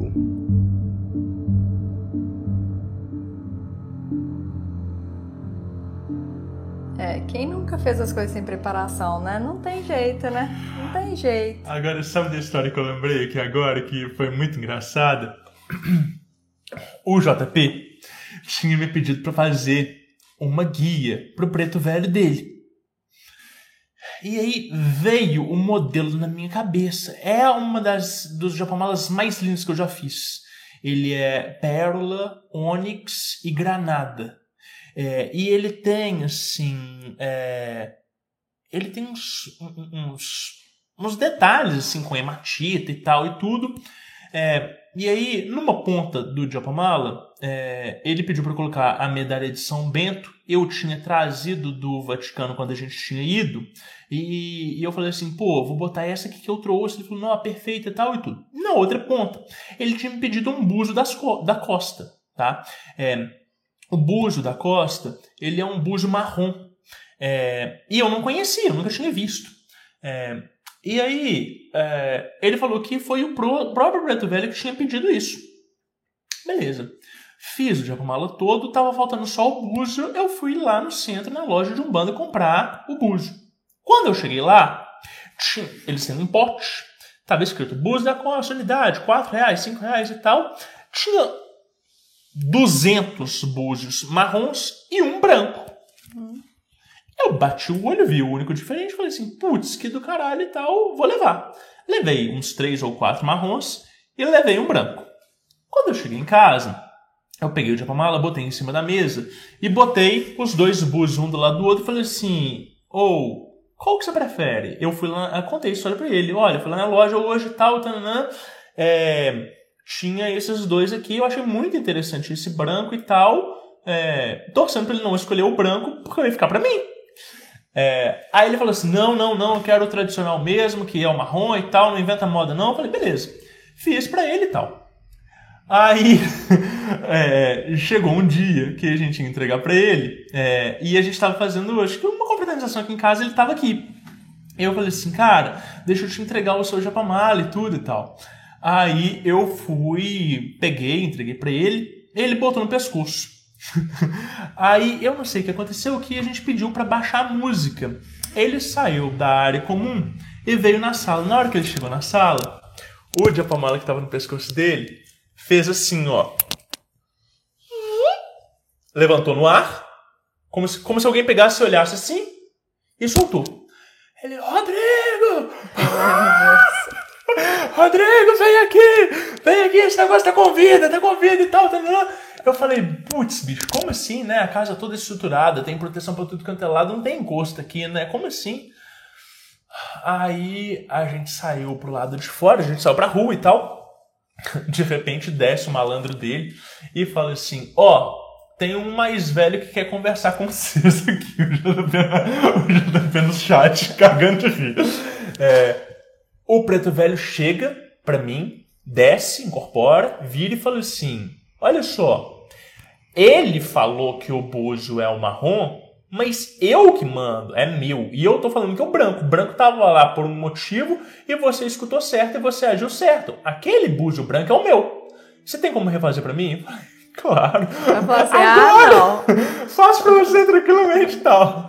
Aí refiz e tal, entreguei tudo. O preto velho dele usa até hoje. Mas foi muito engraçado essa situação de, tipo assim, no meio daqui de casa, o Japamala levantar no ar, guia... Foi. Verdade. Ai, maravilhoso. Temos um último relato da noite. Vamos lá? É um relato do Kaique. E ele está contextualizado no dia de hoje.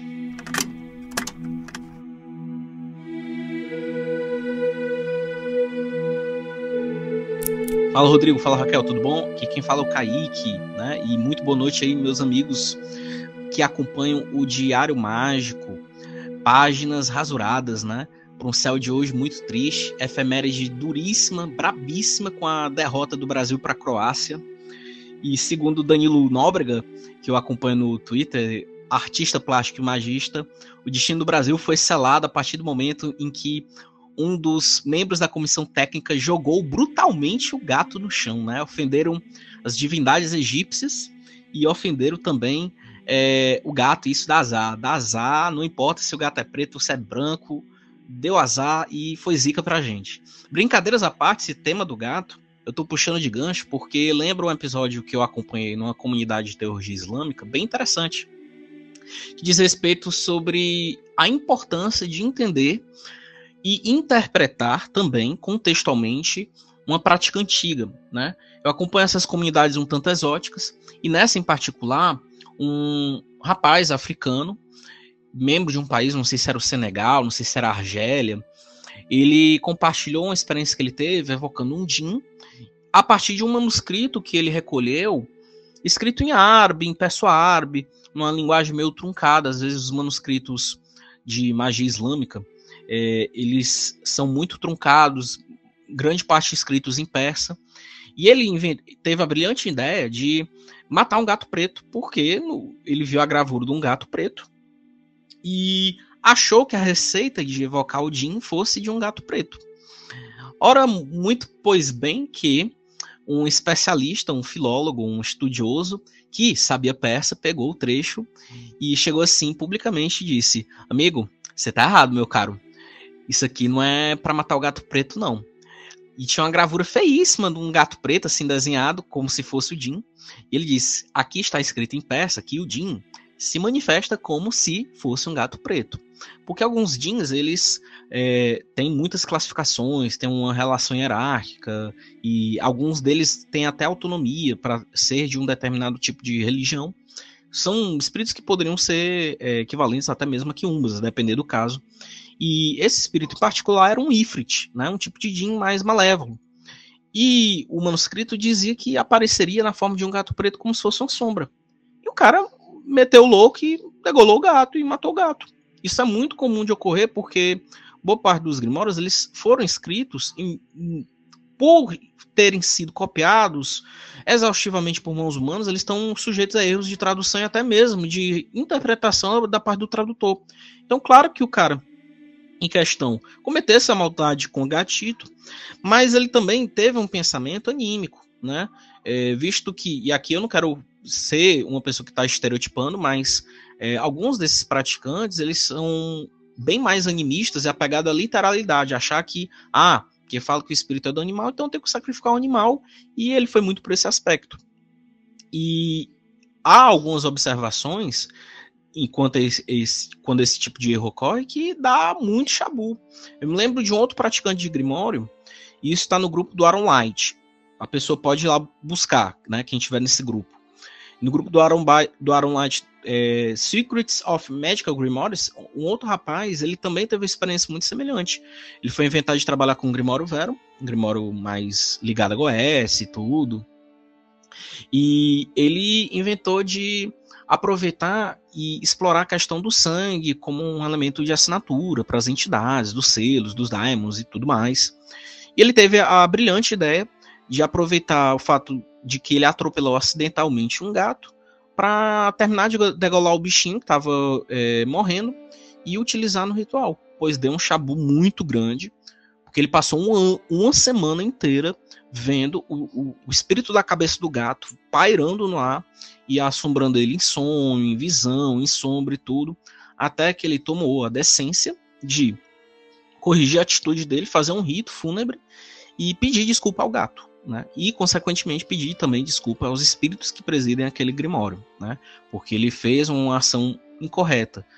E é um alerta também a quem pense que trabalhar com Daimon é assim, tem que degolar bicho, que nem o pessoal da Kimbanda, que nem o pessoal do Candomblé. Não é assim que funciona. E não é porque tem escrito sangue no texto que a pessoa vai tirar o próprio sangue e usar de forma literal. Isso demanda muito estudo e também muita cautela, né? Mexer com grimórios é como mexer com tecnologia antiga, e mexer com tecnologia antiga é tatear no escuro. E às vezes no escuro, uma mão assim muito caridosa pega você por trás. Não é muito legal. Falo isso também por experiência própria, né?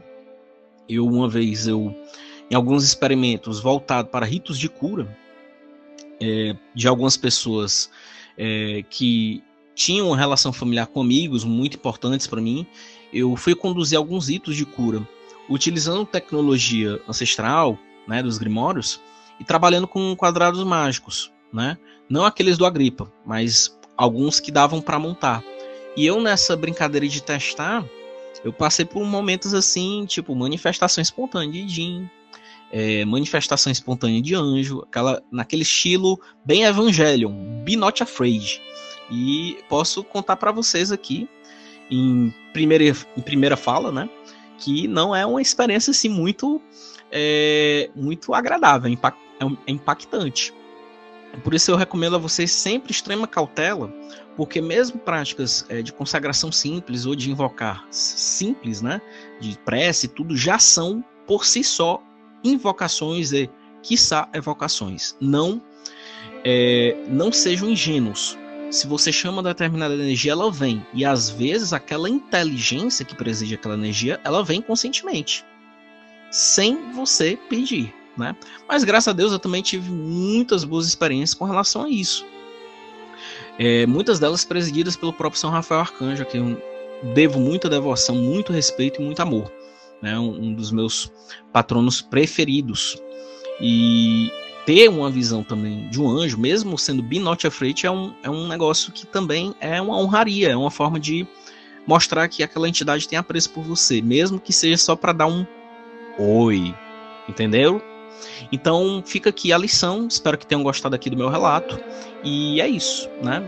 Bom fim de ano para vocês e não maltratem os animais, porque senão eles vêm perturbar vocês e dão 700 anos de azar. Proibido matar os animais, não matem os bichanos.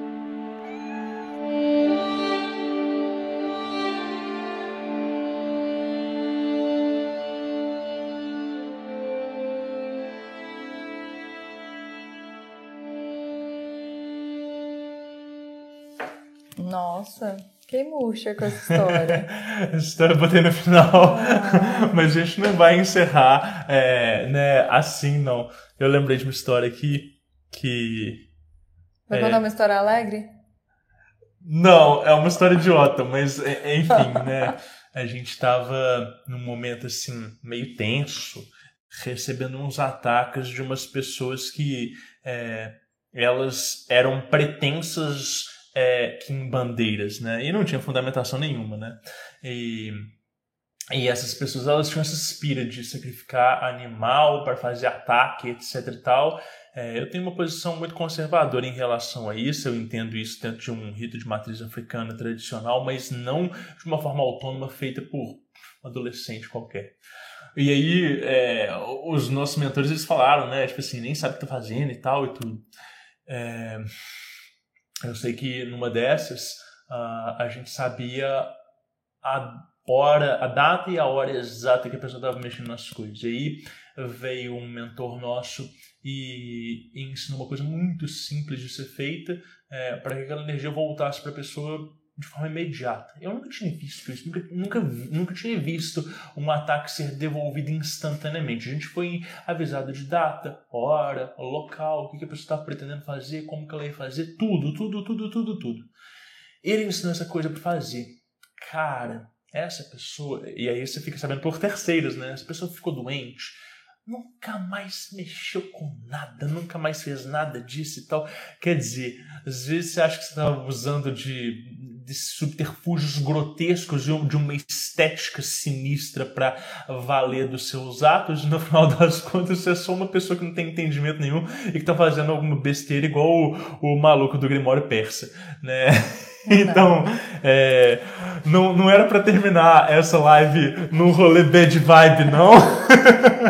Na verdade, é pra vocês terminarem alegres, comemorarem o final do ano de 2022. Pode ter sido complicado para muita gente, mas teve muitos fatos felizes, com certeza. A gente fica muito alegre, muito grato com a presença de cada um de vocês, tanto na live quanto nos episódios, né, que escutam, que comentam, que compartilham, que mandam para outras pessoas. Isso tudo é muito legal, isso dá sentido para o nosso trabalho. Tem uma pergunta aí no chat? Tem o alquimista. Mas, Rod, e quanto a guerras mágicas? Quando o magista ataca outro e, porventura, um tem que se defender contra-atacando. Olha, a gente vai ter um programa de autodefesa energética ou ataques de defesa astrais. Vai ser um programa muito legal. Eu não sei quando ainda. Provavelmente eu vou alinhar isso quando eu estiver pronto para dar o curso de defesa energética de novo. Eu estou mudando algumas coisas, mas aí eu vou pegar esse material para estudar e a gente vai falar sobre isso. Mas enfim, guerras mágicas existem, né? Ataques e contra-ataques existem. Hoje em dia é muito comum as pessoas acharem que elas são fodas, né? E também é muito comum as pessoas contratarem outras pessoas para fazerem esse tipo de coisa. O que acontece, gente, é que aqui no Diário Mágico e no Páginas Abertas a gente aborda a espiritualidade e o ocultismo dentro de um paradigma energético. Não é um paradigma psicológico, não é um paradigma, né, animista só, ele é energético. Então, a partir do momento que alguém tem uma intenção de prejudicar outra pessoa, quer ela tente fazer uma magia de ocultação, quer ela contrate terceiros, quartos, quintos, para fazer alguma coisa para o outro, a gente consegue rastrear essa pessoa na origem. A gente consegue responsabilizar cada um dos elos dessa cadeia, sejam encarnados ou desencarnados. Então você consegue pegar todas as entidades e espíritos que estiveram envolvidos naquilo dali, bem como cada um dos executores e cúmplices. E se responsabiliza um por um. E você vai vendo a cadeia toda desmanchando, igual um domínio. É bonito demais, gente. Mas isso fica pro nosso programa de ataque e defesa astral, né? Talvez eu esteja menos cítrico e menos irônico. Vai ser legal. Então, lembrem-se que não vamos ter páginas abertas em janeiro. A gente vai ter no dia 3 de fevereiro de 2023. É uma sexta-feira, às 8 horas da noite. E o tema é oração, ordenando o mundo através das palavras. Vai ser muito legal. Você tem relato? Manda pra gente, manda por áudio lá no DDD 31 97537 5123. Ou então lá no contato @diariomagico.com.br, tá? Vocês já sabem como é que é o formato, né? Manda pra gente. E gostou de 2022? Gostou do Diário Mágico, Páginas Abertas? Entra lá no apoia.se/Diário Mágico, apoia a gente, cola conosco, tamo todo mundo junto e é isso aí. Coloca um lembretezinho no celular, hein, gente? Obrigada a todo mundo que participou, todo mundo que acompanhou a gente nesse ano de 2022. 2023 vai ter muito mais. Vocês são legal demais. Muito obrigado pela por companhia. Agitar aí o chat, né? E ano que vem tem mais. Um grande abraço.